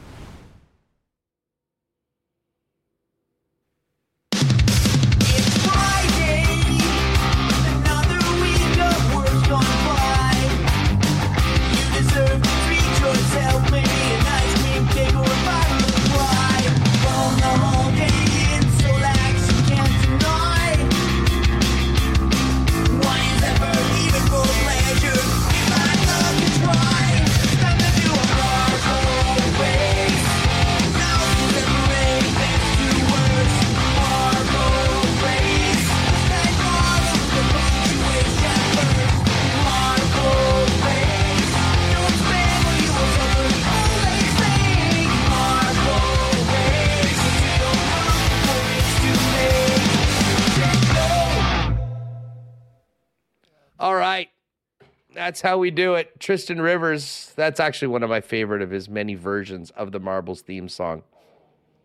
But now it's time to go. Are we going to add any marbles? I know people are saying Bray Wyatt and Terry Funk, but I mean, I think we've sort of talked about their passing. It's a little bit of a downer if someone that's just passed away wins the marble race. I think there's a thing in the chat where they want the latest like celebrity death in the marble race every time, and I don't know if we want to get into doing that, deciding like which is worthy of a marble or not. We mentioned it. It was incredibly sad. So we do have 202 entries from the chat in the marble race, though. And I will say this about the Blink-182 theme. It reminds me of summer, you know? I know summer's coming to an end. I always think of like the American Pie movies when I hear Blink-182. When I hear like Blink-182 and that kind of people said Sum 41, very similar stuff. All right, let's get in. Who do we want to put in? I'll tell you what, though. Let's give Alex Adams. He's been kind enough to be joining us at like midnight or 1 a.m. in Indonesia. Yeah. So he should definitely get a marble. We'll ship any it there. standouts? Any standout from last night? Let's give Jackson Jeffcoat one. Sure, I like he got the game ball. He got the game ball, and Brady Oliveira. Those are our two game balls, and again the fans. But the fans are all part of the chat that are in there. So Brady and Jackson Jeffcoat. And I think that should be good. Yeah, I think I'm good with those. Donald Trump's mugshot deserves a marble. No, we listen. We're not even dipping our toes Man, into anything to do with that. This- People get too crazy. the stuff people are getting into in the chat today. The Chicoutimi cucumber. What a question that was from Lee. Yeah, you got you there, hey? Oh, Doug Phil, good call. Let's give one. Just put in SGA. Shea Gilgeous-Alexander leading us to victory today against France. Yeah, that- SGA, which is an awesome little acronym for his name. All right, so what we got 205, 206 or whatever with our added marbles, and what are we? Where are we going today? This is another new track. I think this is the last one of the new tracks that Remus tested out that we haven't done yet. No, it's And I'm endless. really looking There's forward to endless it. new tracks. There's endless. From I know, just of the ones that we had of the group that we were choosing. Okay, so we got a couple more that I have looked up. Sports, is it true the winner of the marble race gets to golf 18 with Hustler? I haven't done many 18s this year, but we definitely could make that happen. We're overdue Royal Sports for a round. I'll tell you that much. Let's make that happen. Yeah. Oh, a couple other shoutouts. Shane Badger says Zach Whitecloud Stanley Cup Slurpee needs one. That was great. That was great.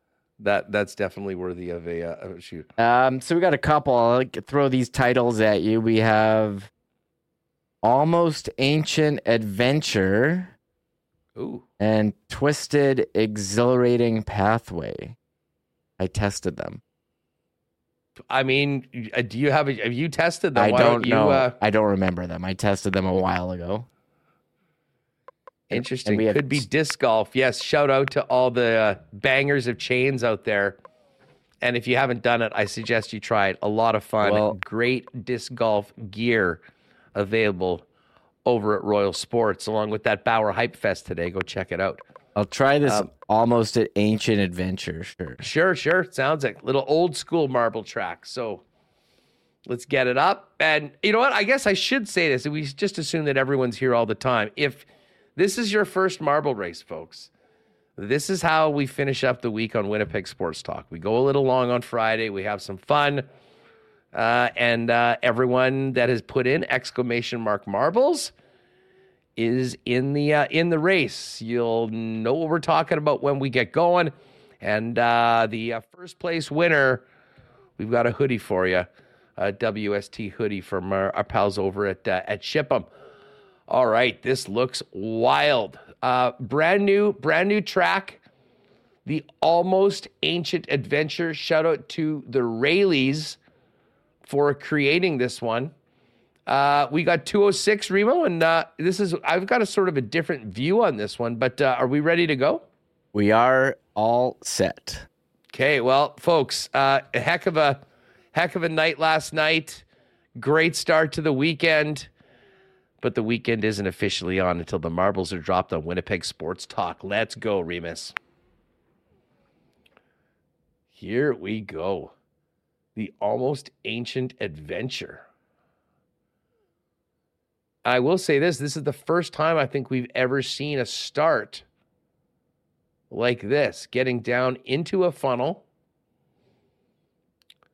Who will get down first? See what we Let's got see. going on here. Okay. Oh, This is a wild one.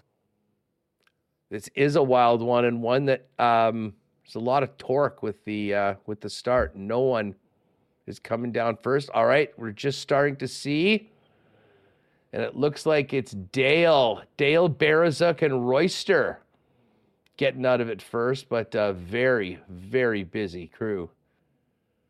A big group. Royster, Andrew Haleka, Kyle Kearney's in the mix. There's Derek. Brass Bonanza looking quite good. Well, Royal Sports was in the mix there, but right now it looks like it's Derek Brass Bonanza and Dale Barazuk. Ooh. Big shot there into another funnel. Oh, we are losing a few marbles. I see some, Sean Clark, Tony Dean thrown over the top rope. Dale is still in first. Derek just got thrown over the top rope for an elimination. No, Derek got launched forward. No, he didn't. He got launched forward. Okay, Derek is in the lead right now Will he get stuck, or will he take advantage of his very fortuitous luck? That was like Looks like people are sort of catching. Oh, Ryan Kiernicki, what a transition. What a transition by Ryan. Although he's getting caught up right now. Ken 007 with an incredible move. And Ken is in first place right now. We've got Jeff Doran. This is a hell of a race. There's been all sorts of lead changes so far. Ken 007, though, negotiating that one quite well. Jeff, and Brady Oliveira bulldozing his way into the mix. Brady. Now Chris Wolgemuth in the mix. Brady, Dale Berezuck. This is going to be wild. Oh, Derek Schmidt just got thrown over the top rope. Looks like Chris. Well, who's going to get into this hole first? Okay, Dale Berezuck. It looks like Dale, but Ken is coming in. Who's going to get first on first? Ogie Oglethorpe. Ken 007. And it's Ken at the buzzer. Just nicks out Dale, the Derminator. Oglethorpe, Ali G, Mo Trucka, Greg V, Jeff Bose, John Elliott, and Josh Conway. The top 10. Ken 007, well done. And Remus, what a great track. That's definitely a keeper. Believe me, I've tested. I'm looking for tracks that you can actually see. I'm looking for tracks that don't have like warp things that screw it all up. So this fit all my criteria when I did my track research.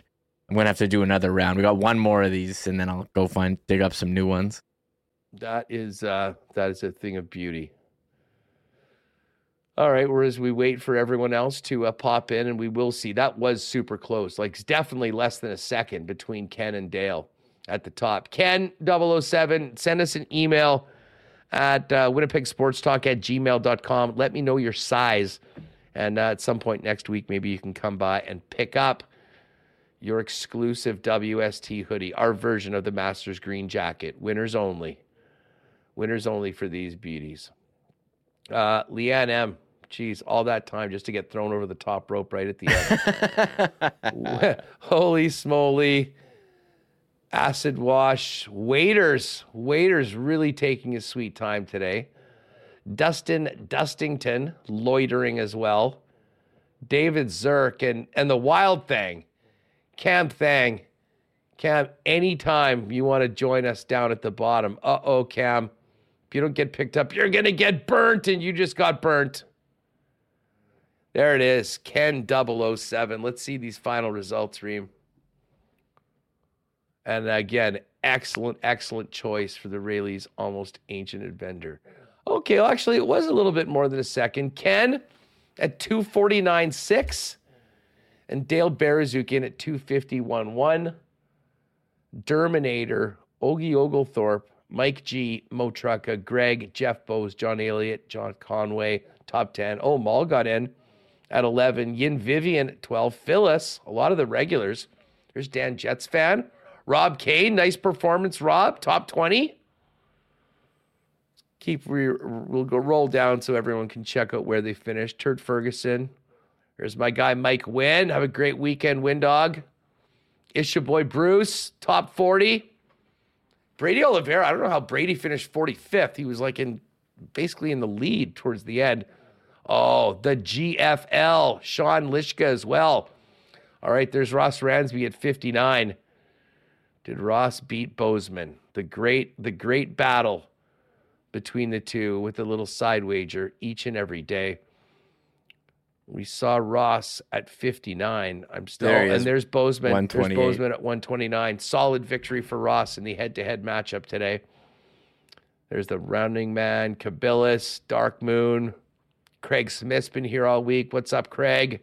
How about that game last night? We can continue to come down. Shea Gilgeous-Alexander at 168. And David Zirk, the last one. Cam Thang, yes, did get burnt because he was a little too tardy. Excellent race, excellent track, an excellent week.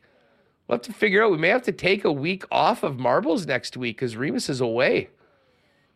Although I can't remember whether we did it with Jeremy last year. Anyways, we'll work on that next week. But, Remo, have a great week off. Very well deserved. I will hold it down. Our buddy Jer is going to be doing the producing of the program. And a new member, sort of a pseudo member of the WST team, going to hang out next week. So I'll be opening the show with Joey Slattery. That's right. Joey Slats coming on Monday. And hopefully throughout the week, we'll chop it up with him as I normally do with Remus at the start of the show before we bring in the guests. But it's good to be up. What's up for the weekend? I know you're going to do a bit of lake later on. Let me guess. Do you have a zoo appointment already, Reem? We're getting ready. We're going out to the lake next week. I don't know if we have a zoo appointment. It hasn't been discussed. I don't even know what the weather is. So we'll see if we can fit it in. It would be tomorrow. Jay Remo, that is right. He will be back next week. It'll be good. Mary Jane, we love you. Thanks so much. Have a great weekend, Hassan Reem, and everyone. Always love the positive vibes of Mary Jane. All right, gang. Well, that's going to do it. Again, get those tickets for Sports Trivia Night before they're full. I don't want to, unfortunately, have to turn anybody away.